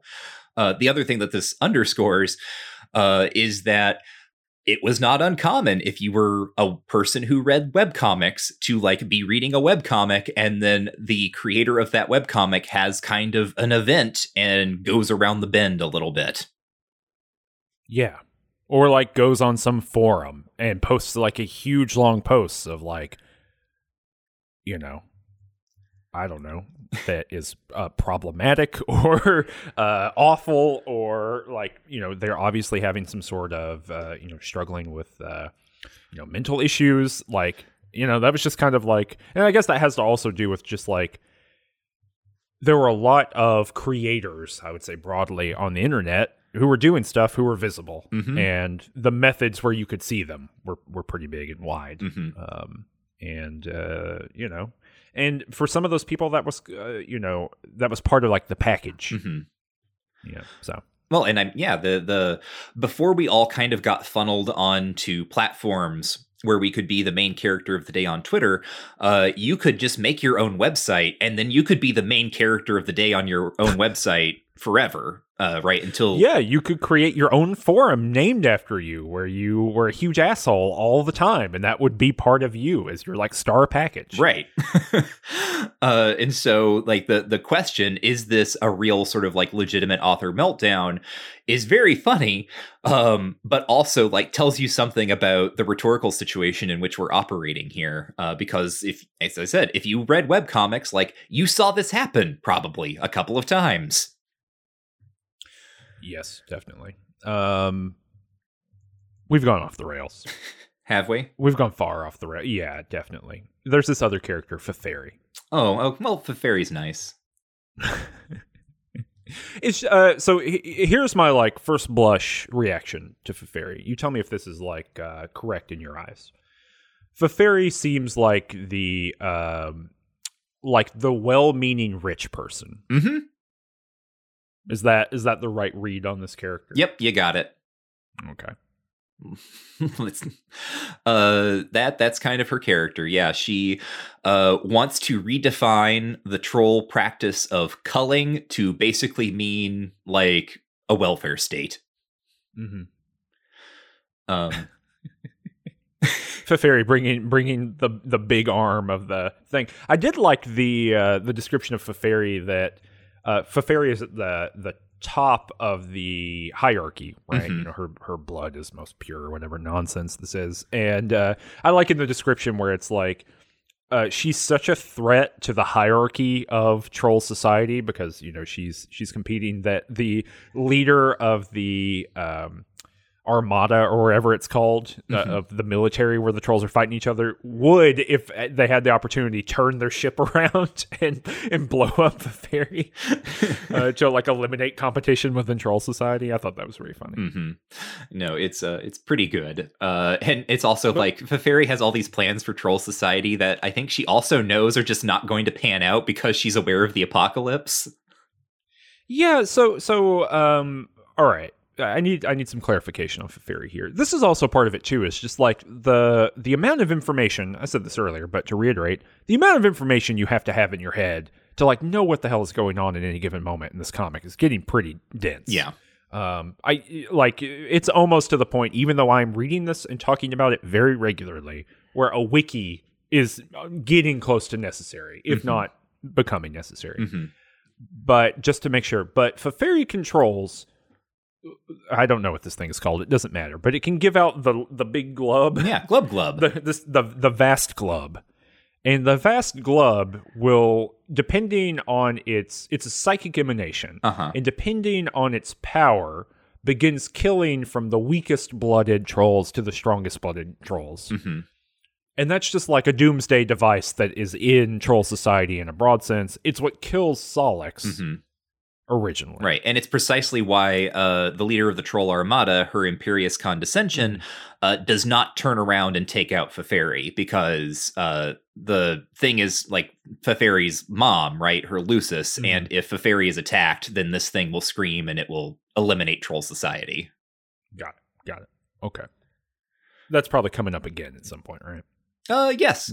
This big old glub. Yes. I really like, I wrote that down. I do like Speaker of the Vast Glove. That's a very 2009, you know, that's very Penny Arcade-ish almost, in that kind of arch. I know I've made that comparison several times, but if you were reading stuff like Penny Arcade when, I don't know the writer, I don't know his name, but, you know, Tycho? Sometimes that would, is that him? I mean, there's the writing guy and the art guy. Yeah. No, Tycho's the writing guy and Gabe is the art guy. Got it. Okay. Yeah. When he, you know, would get very arch in his writing, it has this kind of tone to it. But anyway, I thought that was quite great. I also really the maneuver that we talked about a little bit here, where Jack Noir is hanging out with Karkat, and then we like bounce out one level, and it's Spade Slick looking at Jack Noir, because I definitely thought this Jack Noir was that. I thought those were the same character. They are. I didn't recognize. But just in a different time? Yes, right. Like that is Spade Slick is looking at himself in the past. In the past, before he did all the stuff in the intermission. Right. So all of the stuff that we're seeing him do with the trolls is in the run-up to him getting exiled to Alternia and becoming Spade Slick. Right, but the way that Doc Scratch got into the troll universe is through accessing a server that had all these dudes on it, all the Midnight Crew on it, in like dead space out in the middle of nowhere. Well, so Doc Scratch and the Felt, right, as far as we know, came from that server, right? The code from that server was run, and what happens is at the end of the universe, right, Lord English or rather, the indestructible demon has not been named as Lord English. Oh, I'm sorry. I spoiled that for you. Damn, what a disappointment for everyone in listener land. I think we already talked about it the first time it came out. At the end of the universe, right, Lord English and I guess all of his cronies, right, can enter, and then because they're time travelers, can travel back from the end of the universe to the beginning, and then they've been there forever, right? Mm-hmm. But I guess what I'm pointing out, or the tension I'm pointing to, which is like unresolvable, it's purposefully here is like theory bait. But Spade Slick is somewhere else looking at his future or his past actions in a different universe. Yes. And that was used to create the conditions of his own emergence in that universe. Yes. Is what I'm saying. Yes. Yeah, got it. Great, cool. Awesome. And that's why his little commands, because what happens is Karkat is like weeping because one, he's friends with Solix and he just accidentally got him killed. And like two, now he has to watch like Feferi resurrect Solix. So like Karkat is like weeping and emotional, and he's like pressing his face into Jack's like tunic, right? He's like and Jack is like awkwardly comforting him. And then Spade Slick's commands are just like, kid, a thing I never got to tell you is how much I hate every single one of you. There's something very funny. This is, partially, I think, kind of working backward through it. Partially my unhappiness with like the Sephirothization of Jack Noir, back at the end of what is that, Act 3? Yeah, in the kids session. 4? Yeah, in the kids session. Is like it's such a reduction of this very weird character down to like, whatever, the fourth form of a Final Fantasy, end boss, right? Like it's just not very interesting. The panel 2472 where Karkat is weeping and Jack Noir is patting him on the back and says, there, you blubbering goddamn pansy. Yes. And then Gamzee is in the background in low res going honk. Oh my god, that part where Aridin is trying to talk to Karkat, and he gets a hold of Gamzee instead, and Aridin's like, where's Karkat? And Gamzee's response is like, he's talking to the scary motherfucker that likes knives. Yeah, he's busy being slapped motherfucking senseless by the guy who likes knives. Yes. But I can relay what message you got, my brother. This is something that's really interesting too. I grew up in the rural South, and if you grew up in the rural South in the early 2000s, you knew a couple juggalos. This is juggalo country, as it were. And you might not think that, and that has more to do with you than it does with me. I'll tell you that. But definitely like juggalo universe. And so I knew some juggalos, and I was introduced to the Insane Clown Posse regularly. And a big problem with Gamzee is that he does not talk like the Insane Clown Posse. No. Like, he does not have the cadence of Shaggy 2 Dope nor Violent J. And that's a real missed opportunity, I think. But Gamzee's really coming up in the power rankings for me over the course of this reading. What a fun! He like convinces Aridin to drink the Faygo. Yes, and Aridin's like, oh, I guess it's just soda. Yeah. What's interesting about the Juggalo problem that you're outlining here is that it's also very similar to the way that the comic interfaces with Con Air. In that it is relying on sort of a pop culture idea about it rather than what it actually is. And I'm not saying like, damn, this comic's hugest failure is that it does not close read Con Air or the Juggalo movement. But more to point out, like, the move here, right? What this thing is doing is that it's relying on a pop cultural impression, a very vague and big one, of a juggalo, and then kind of like working its own stuff into that in the same way that every time that John gives the pitch for Con Air, he's not actually describing what that movie's about. No, if you told me that John had never seen Con Air, or if that gets revealed later in this comic, it won't be surprising. You can check out our bonus ode, patreon.com/rangetouch, to listen to the first bonus ode about Homestuck Made This World, to hear us talk about Con Air at length for a very long amount of time. Next episode is going to be on Problem Sleuth.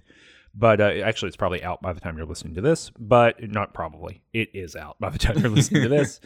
And but yeah, absolutely. There's this kind of, and that very much to me is like internet culture of this time, and maybe internet culture across the board, which is that for a small amount of time, given a very small amount of information, anyone can pretend to know anything about anything. And I guess this is also the rise of wiki culture too, of like, if you want to feel smart on the internet, you can go read a wiki and then like come back and fill in all that information. But let's see here. I'm just trying to think of other things that kind of stuck out to me. Vriska, who cares?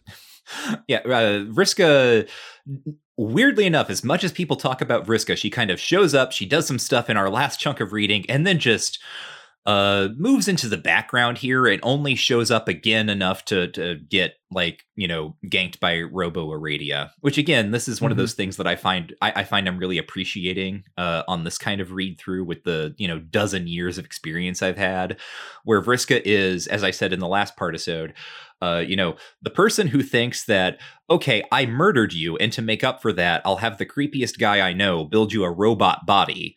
That was, step number one. And now step number two is later, while being beaten to death by a haunted robot. Oh no, how could this have happened? Yeah, I don't know. It's really interesting that that's such it feels like such an escalation for like interpersonal violence. But I mean, it's really not, based on, again, the things that happened with Aradia before, or the things that happened to, between Vriska and Tavros.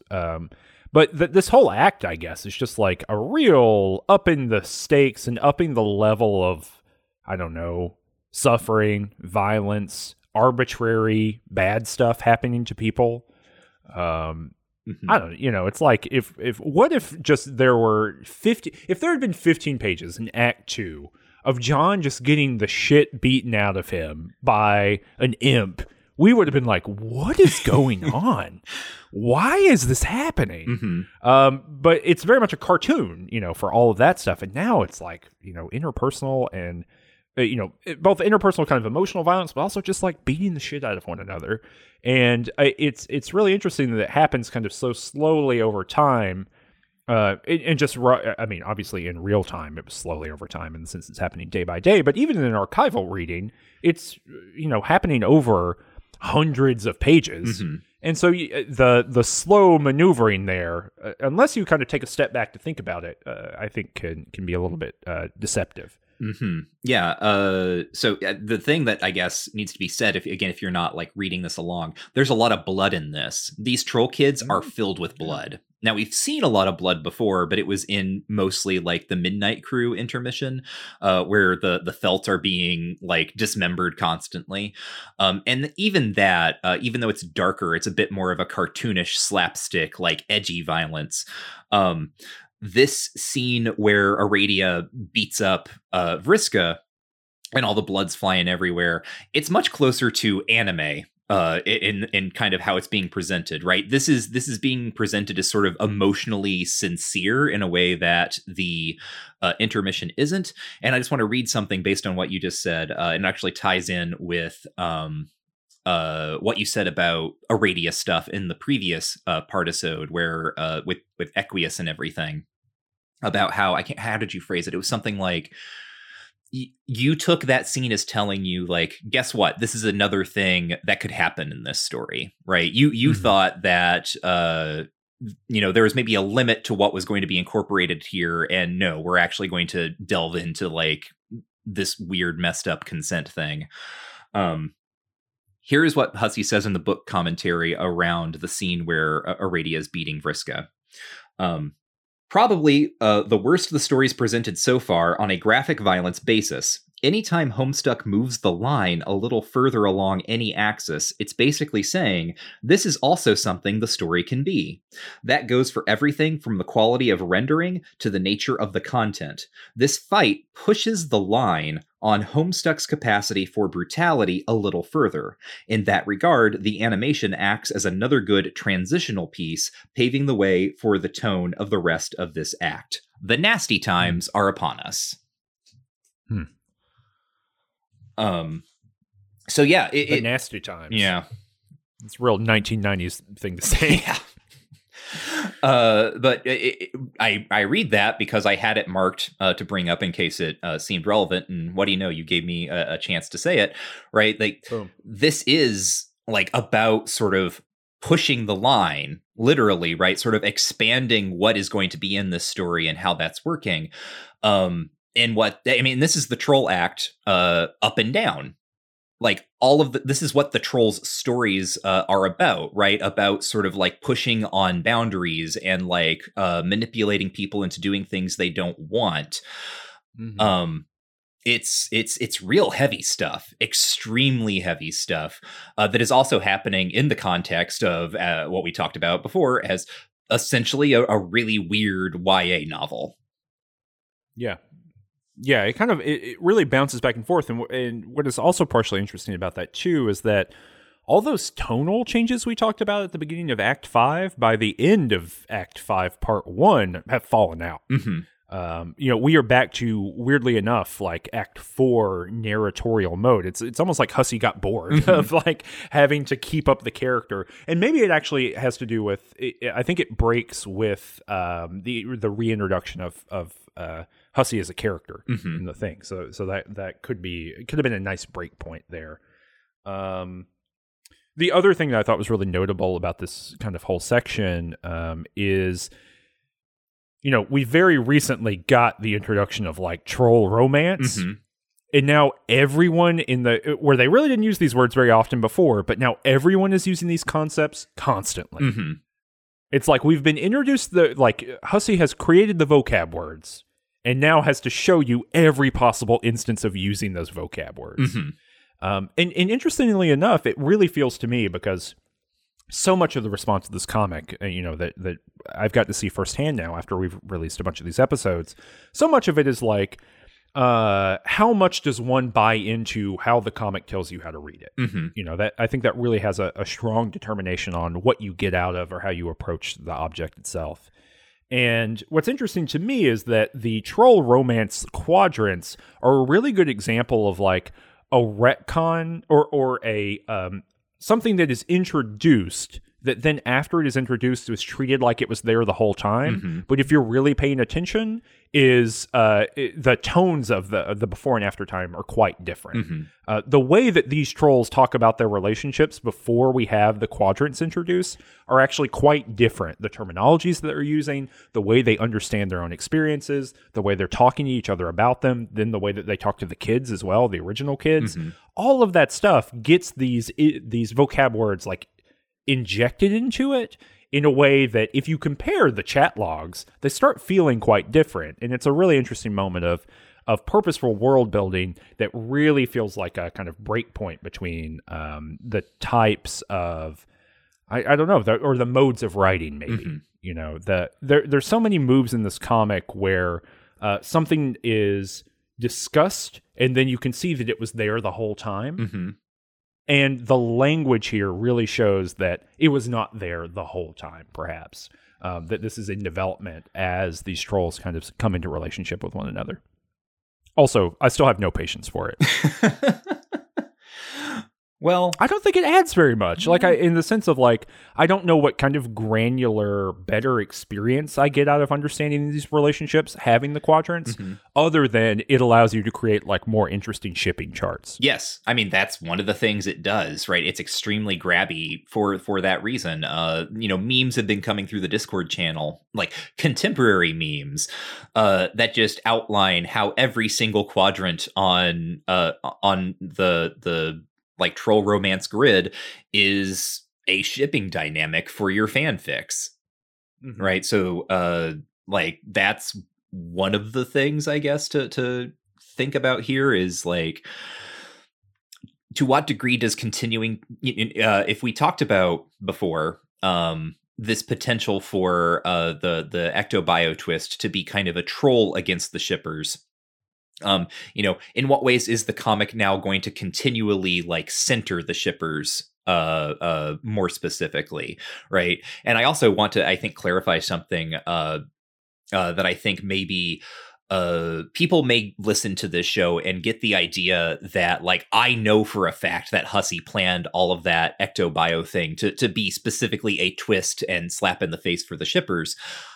Mm-hmm. I don't, right? Or rather, it is clear formally that looking at the object that there is a joke about shipping immediately after that, and we have fan response, right, to the effect that, like, oh no, this has sunk some of our ships, and this was very mean of you. But that was not probably like the reason that twist got born. In fact, in the I can't remember if this was in the book commentary. I think it was in the book commentary, not the Forum Spring.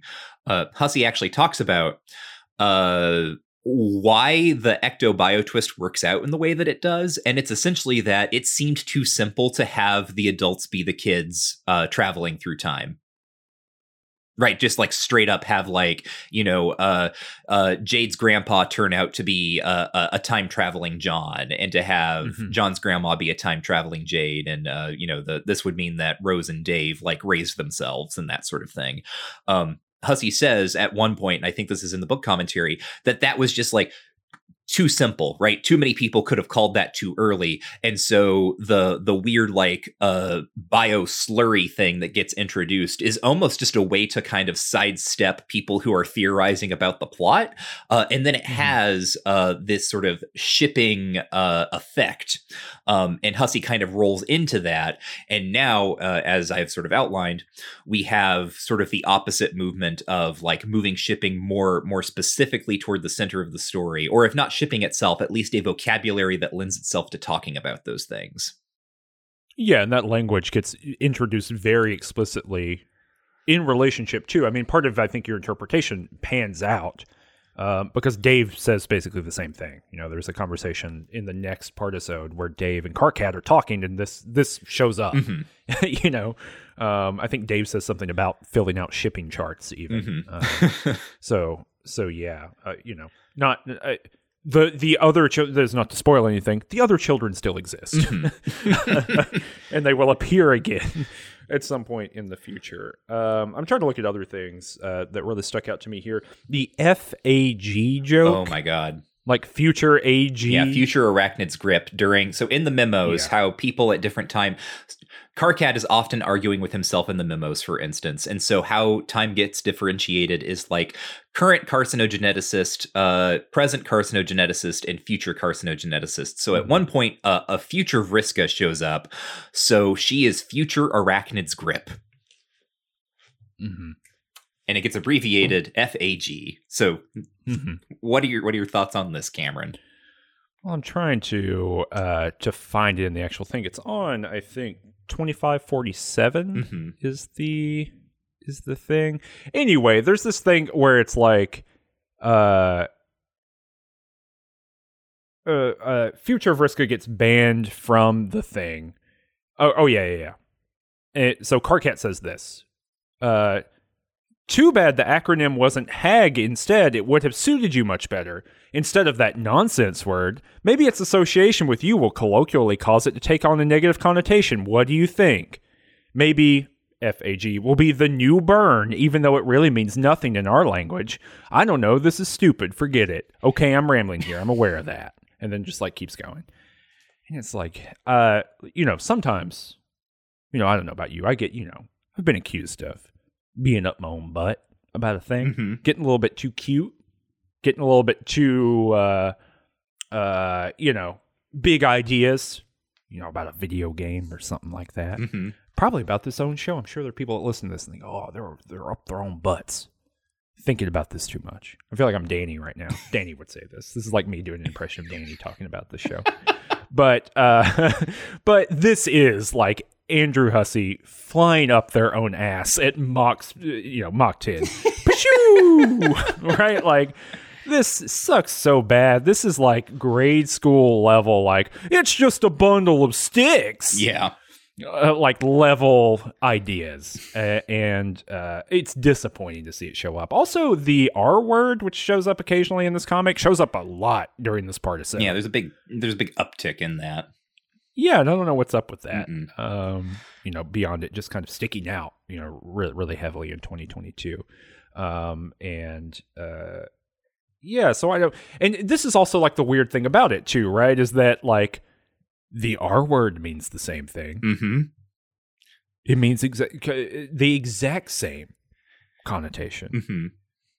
So you don't get to you can't have it both ways. Well, I mean, but Cameron, you can't have opposite world and silly in the next partisode, we're going to learn that homosexuality as a concept does not exist on Alternia, and therefore you can't be homophobic.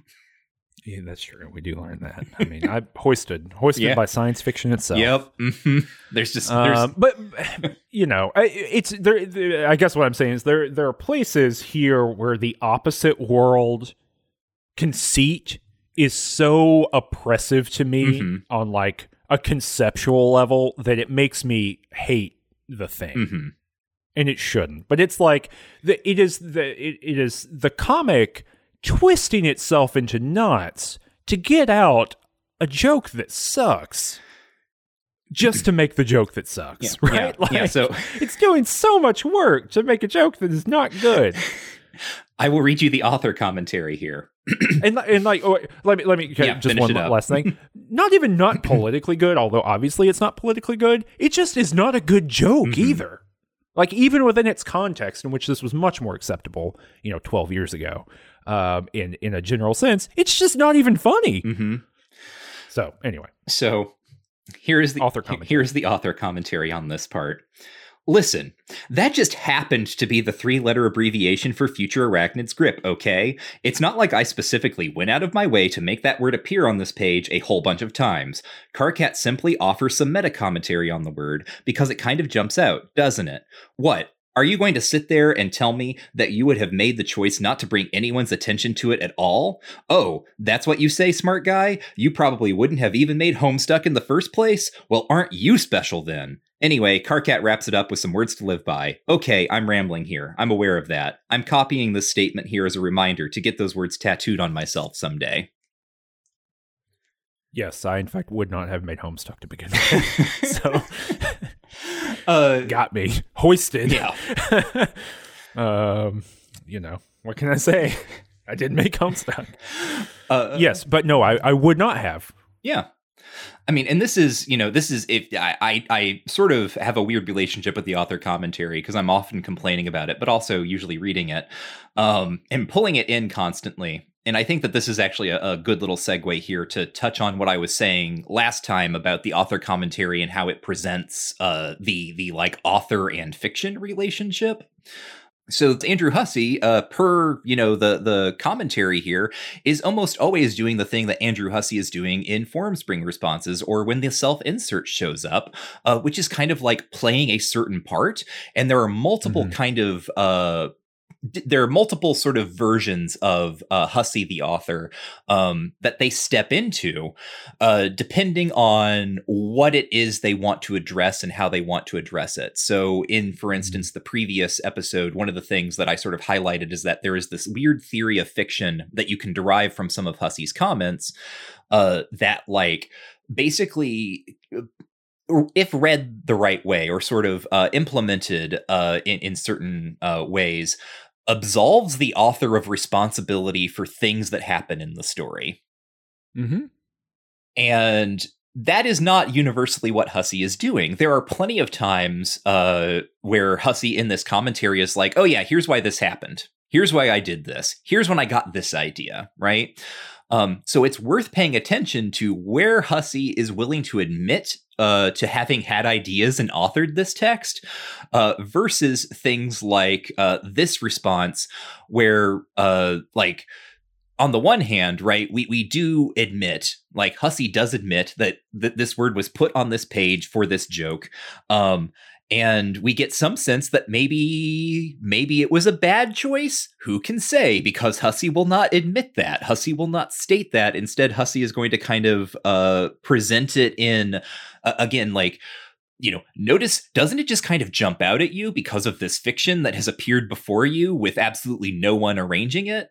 And then sort of, back away from really saying anything about, I don't know, why it was that this joke was made in 2010. Right? Like, what was your thought process? Like, could you perhaps be a little bit honest about this? But no, that's not really what's going to happen. We're just going to kind of like shuffle off. Yeah, I mean, to maybe put a little bit more bluntly, Hussey is a meta character when it suits them, and is the author of Homestuck when it suits them. Yes, and I think that treating Hussey. Like, Hussey is meta-aware of all of this. And treating it as if it's all, like, flat and, like, unvarnished, just like truth, is a way to run down a weird path with Homestuck, where you're, I think, ultimately maybe naive in some ways. Because Hussey is definitely aware that they can manipulate the reader and manipulate the way that that they interact with the text. And in fact, based on everything I've learned so far, it actually seems that Hussey understands the author-reader relationship as one of manipulation, primarily. Yes. Like, that is what was said last time. And I've already said you can't always take everything. You just said it. You can't take everything in the commentary flatly. But Hussey is also out here saying that, like, authors exist to manipulate their characters and, like, do bad things to them that then by proxy are doing things to the reader. Yeah. And sort of related to that, I want to sort of like close this loop on the Aradia Equius question. Because based on, what happened last time, if you are not a Homestuck reader or at all, right, not reading along, don't plan on reading this thing, you may wonder kind of where that sublimated rape plot went. The question is, it disappeared. Yeah, it did go away. Like, we don't see any... So... we can sort of break this down once more. The scene happens, right? Aradia in the robot body and pulling out the heart, smashing it, kissing Equius. And people immediately raise all these questions about, like, well, wait, what just happened, right? Is she still under Equius's control? Was this her decision? So on and so forth. Hussey responds on the forums in 2010, quote, "Probably the best evidence that there isn't a second chip still in effect after ripping the heart out is the fact that she immediately recognized that she was being influenced and instantly rebelled. It's clearly pretty ineffective technology and serves as more of a psychological pest than something which can actually hijack her motivations as intended. But I guess all this can be discussed into the ground in the coming week." So, like, that... You might expect, right, if there's a bit of, like, confusion over what has happened in the story, that the story will later, like, clarify things. And Homestuck knows how to do this. In fact, when Make Her Pay, the flash where Vriska and Aradia come to blows again, when that drops, a huge amount of the response to it from the thread is just people trying to figure out what is happening. What are these scenes? Where are they in time? What is going on? And then these things also get clarified in the run of the comic later on, sort of more traditional narrative, like characters explain things that happen that allow you to piece together some things that you've seen. So this is a story that knows how to clarify itself when it wants to. And you might expect, given this response, that maybe we would get a little bit more clarification on what happened with Aradia and how she was feeling and why she, like, kissed this man who did something really awful to her. But that's not what happens. This is just not talked about. Like, Equius and Aradia, like, we get sort of one throwaway line when Equius and Nepeta meet up again, where Equius is just like, yeah, I don't know where Aradia is. Like, we were hanging out for a while and now she's gone. So wherever.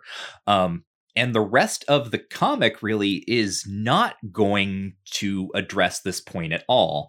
In the author commentary, to go back to that Hussey kind of reiterates on this scene. So the moral of the story is, Aradia's basically into this, as long as she gets to do the feeling on her own instead of a stupid heart implant doing it for her. Maybe she was briefly even into the effect of the heart implant, in a sense? It certainly seemed to help jumpstart her emotions again, like some crazy emotional defibrillator. Just because the whole situation is creepy and weird and blood is everywhere, doesn't mean we have to be a bunch of fucking downers and harsh too much on their strange little love story. Let's just be happy for them. Well, they don't exist. Right. They're not real. Right. Number one. Right. They don't have, and maybe we'll talk about this in the next part of so as well, but up until this point, they don't have realistic human-ish psychology. And that, I think that's going to start changing, unfortunately. But they are two-dimensional characters of troll types that don't exist outside of the mind and brain of the person who puts their words on the page. So we can't, it's not like, well, you just look at two human beings and like things happen and you got to live with it. The creator of these words is choosing how they interact with it and dropping it entirely and just being like, all right, whatever, it happened. That's a little bit odd. The additional thing here, right, is that formally Homestuck allows Hussie to do that dropping. Because if you are untethered from like chronology or time and space or any kind of linear storytelling, then one can just assume that things happened around this and were resolved, and we just weren't around to see it. Because we cut back and forward in time. And we got to the end of the Trolls game, whatever. That you can control the pacing and where the kind of camera of the comic goes in such a way where if that drops out for a very long time and then maybe comes back at some point, that's not out of the norm. Because the what is being focused on at any given moment is so ambivalent. It's just whatever happens to be happening is what we're seeing. Precisely. So in another note somewhere in here, Hussie has a throwaway line talking about like, how many conversations haven't we seen between all of these characters, right? As if those things exist. Now, in every piece of fiction, obviously, it cannot show you everything. This is where, in reader response theory, particularly as it comes from like Umberto Eco, the text is a lazy machine. It wants to do the least amount of work possible, and therefore it is only going to show you the things that are kind of necessary for the engine to work, right? The author builds the text sort of ideally in such a way that you can imagine all of the scenes where Gandalf goes to the store to buy more pipeweed or whatever. Like you can feel free to imagine them, but those things aren't actually important because what is important is the story that you are seeing. And Homestuck bucks this logic, or like, on the one hand, right, it is telling a story that has kind of a progression. Here are these scenes. There are things that we can assume happened in between. But it is also putting so much weight on those spaces in between where the reader is supposed to interface with the lazy machine and make it do the work that it's not going to do itself. And so this then, it's very weird. And as you say, built into how Homestuck works, not just sort of formally, but also, again, like it allows Hussie these weird moments of like talking back to the audience. So after the Make Her Pay animation, we have Diamond's Droog at the Exile Terminal trying to tell Aradia, like, hurry this up, right? Move it along. And Aradia uses her blood to write in the air because this is how the trolls figure out they can talk to the exiles by like writing on the environment around them. And she tells Droog, like, don't tell me what to do, which is, I think, hard not to don't tell me what to do. I know what I'm doing. It's hard not to read this as Hussie kind of choosing to position this character against the reader response to like the scene with Equius, right? Where it's like, it's our fault. the reader's fault for seeing this scene and not thinking like, well, obviously she chose to do that, which is absurd. Like you just, Hussie, in the forum post in 2010 walks through like, well, she realized that the mind control chip in her heart was working, so it's obviously not very effective. So we can assume that everything that happens after she takes out the chip is her choice. And it's like, no, you just told me that mind control chips exist. Like, why should I assume that this is how they work? Yeah, it's a really interesting kind of thing of, again, a speculation machine. Homestuck is awesome as a text at saying, hey, here's some stuff. It can work any way you think it might. And then just kind of picking one, right? And that's just kind of not the way that most science fiction or fantasy text, it's not really the way that they would work normally, right? They tend to have pretty delineated... the rules don't break in the middle of the thing, generally, right? And sometimes those are softer rules. Think about something like an Ursula Le Guin. Those are much softer rules than, I don't know, reading like hardcore, military speculative fiction. That really cares about like the laws of physics. And like troop transport, those are different modes of doing it. But generally, once you say something, and in fact, something like The Left Hand of Darkness by Le Guin, it revolves around the fact that people change, but the kind of rules don't. And the way that people realize that they're interfacing with the rules is the big like, oh dang, that happens at the end, but. Hussie is very willing, against most, I would say most kind of fantastica fiction, to let anything morph at any given time and then to kind of make up the difference later, because you can always write more words. I think that's one of the big lessons of Homestuck is that if you are willing to do it, you can always write more words, even if it's in the author commentary, to justify whatever decision you made in the past. The future is always infinite in the sense of your capacity to explain and to play out the implications of. And, that's just a thing that like, I think physically most authors, most people who are creating things just can't do. I don't have the stamina to do that at all. Right. Like I can't imagine doing this, I at 800,000 words, Hussie in Homestuck is longer than the career output for many people. And I would assume that's not even, the sum total of the words that were written, just the ones that we have access to. So it really is kind of about the machine-like nature of it too, that if you can always kind of post hoc clarify, you can shift anything you want to do. This episode is a little bit long, but I do want to talk about one additional thing. Okay. It is the animation. What are these things called? Why can't I not remember this? Flashes? Yeah, Flash. So here's a little thing. I've talked about it on some other shows, but I got boosted, thankfully, fairly recently. A little while ago now. But I don't quite have brain fog, but I'm having aphasia, even worse than like I would normally have. So like words are real hard for me. But yeah, it's on 2578, so that is why. That's going to be my excuse forever now. Yeah, I got boosted in January 2021, and now I can't remember any names, which people who are longtime listeners know that I couldn't do to begin with. But I'm having a really hard time with like names and dates the past few days. But 2578, the Make Her Pay Flash. I just want to note that this is the absolute bottom, the nadir, as they say, of direction so far. I've been very explicit that I think that Hussie is really good at directing these. I think that they're really interesting. I think formally they do a lot of interesting stuff. I think they are really well-made animations for the most part. I think this one, watching this really gave some context for some comments I saw in the Discord a while back where people were talking about how they have a really hard time following some of the later flashes that happen. And I didn't really know when later meant. And, this was not a spoily thing. This was just someone kind of talking about the work for them. And I thought, oh, that's interesting. I haven't had any problem with that. I've actually, felt the opposite way most of the time. Very followable and doing some really interesting stuff.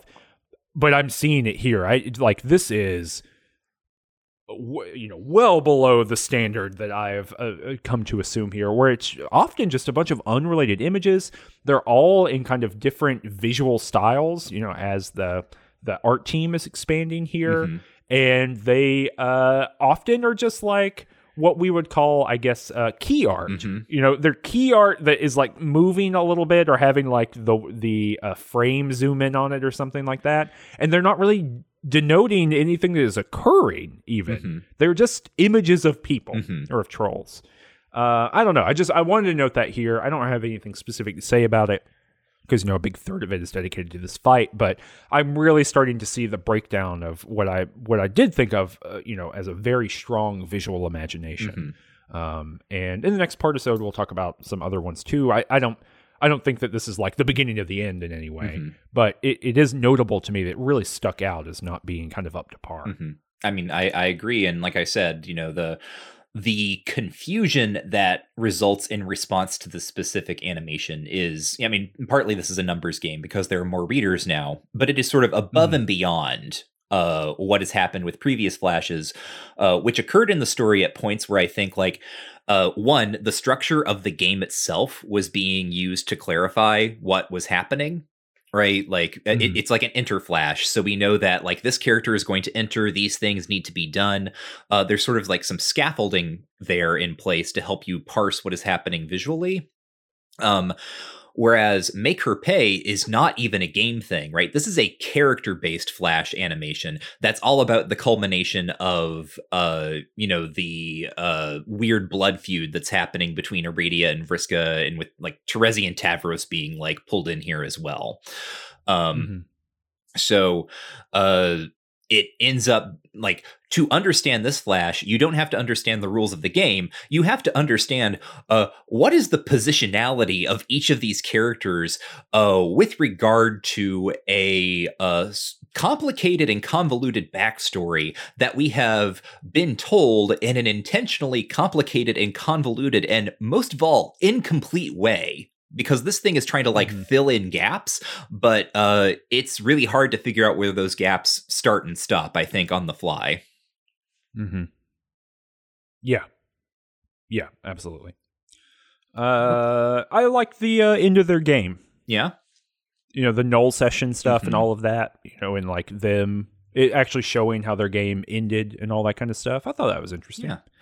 No, it's interesting. This is also Hussie gives a Formspring response that says that for the first time, it admits that the entire idea here was to have a creation myth. Like that's what the sort of idea behind Spurb was always going to be, was that it was going to generate a universe. And so this is, I think, even if it was kind of expected, it is a nice little finish. Yeah, we'll get into it more in the next partisode about, what that produces. But, yeah. Well, I guess to finish things off, as you said, we've already run long, but there's one more, unless there's something else you have to do. I think there's at least one more piece of business I need to see to before we close this out. See to your business. Okay. So this should be short. Way back in episode, I think 1-2, you set this in motion. You can assign me Rose, and so I have to know, Cameron, which troll am I? I don't think you're a troll, Michael. Really? I mean, you are a troll in real life, but I don't. Okay. Or you have been in one of your previous mini myriad and fallen forms. But no, I don't know. I don't think you got a troll. I think you're Rose. Okay, who is still canonically existing within the troll universe in the deep, yes, that's in the true. Deep, whatever Paradox past. All right, I just had to like run that by you and double check if you'd been like, okay, so in Human Kids, Michael's Rose. In Troll Kids, this is Michael. Nah, but I didn't know. Yeah, I don't think you're any of these. I will say, a little preview for the next partisode. You are Acts 1 through 4, Rose. You're not Act 5, Part 2, Rose. Who is a totally different character. What is happening? But we will talk about that in the next one. Yeah. Tune in next time to hear us talk about that when we will begin episode 5 of Homestuck Made This World with Partisode 5-1, in which we will be reading the beginning of Act 5, Act 2, up through page 2840. Goodbye.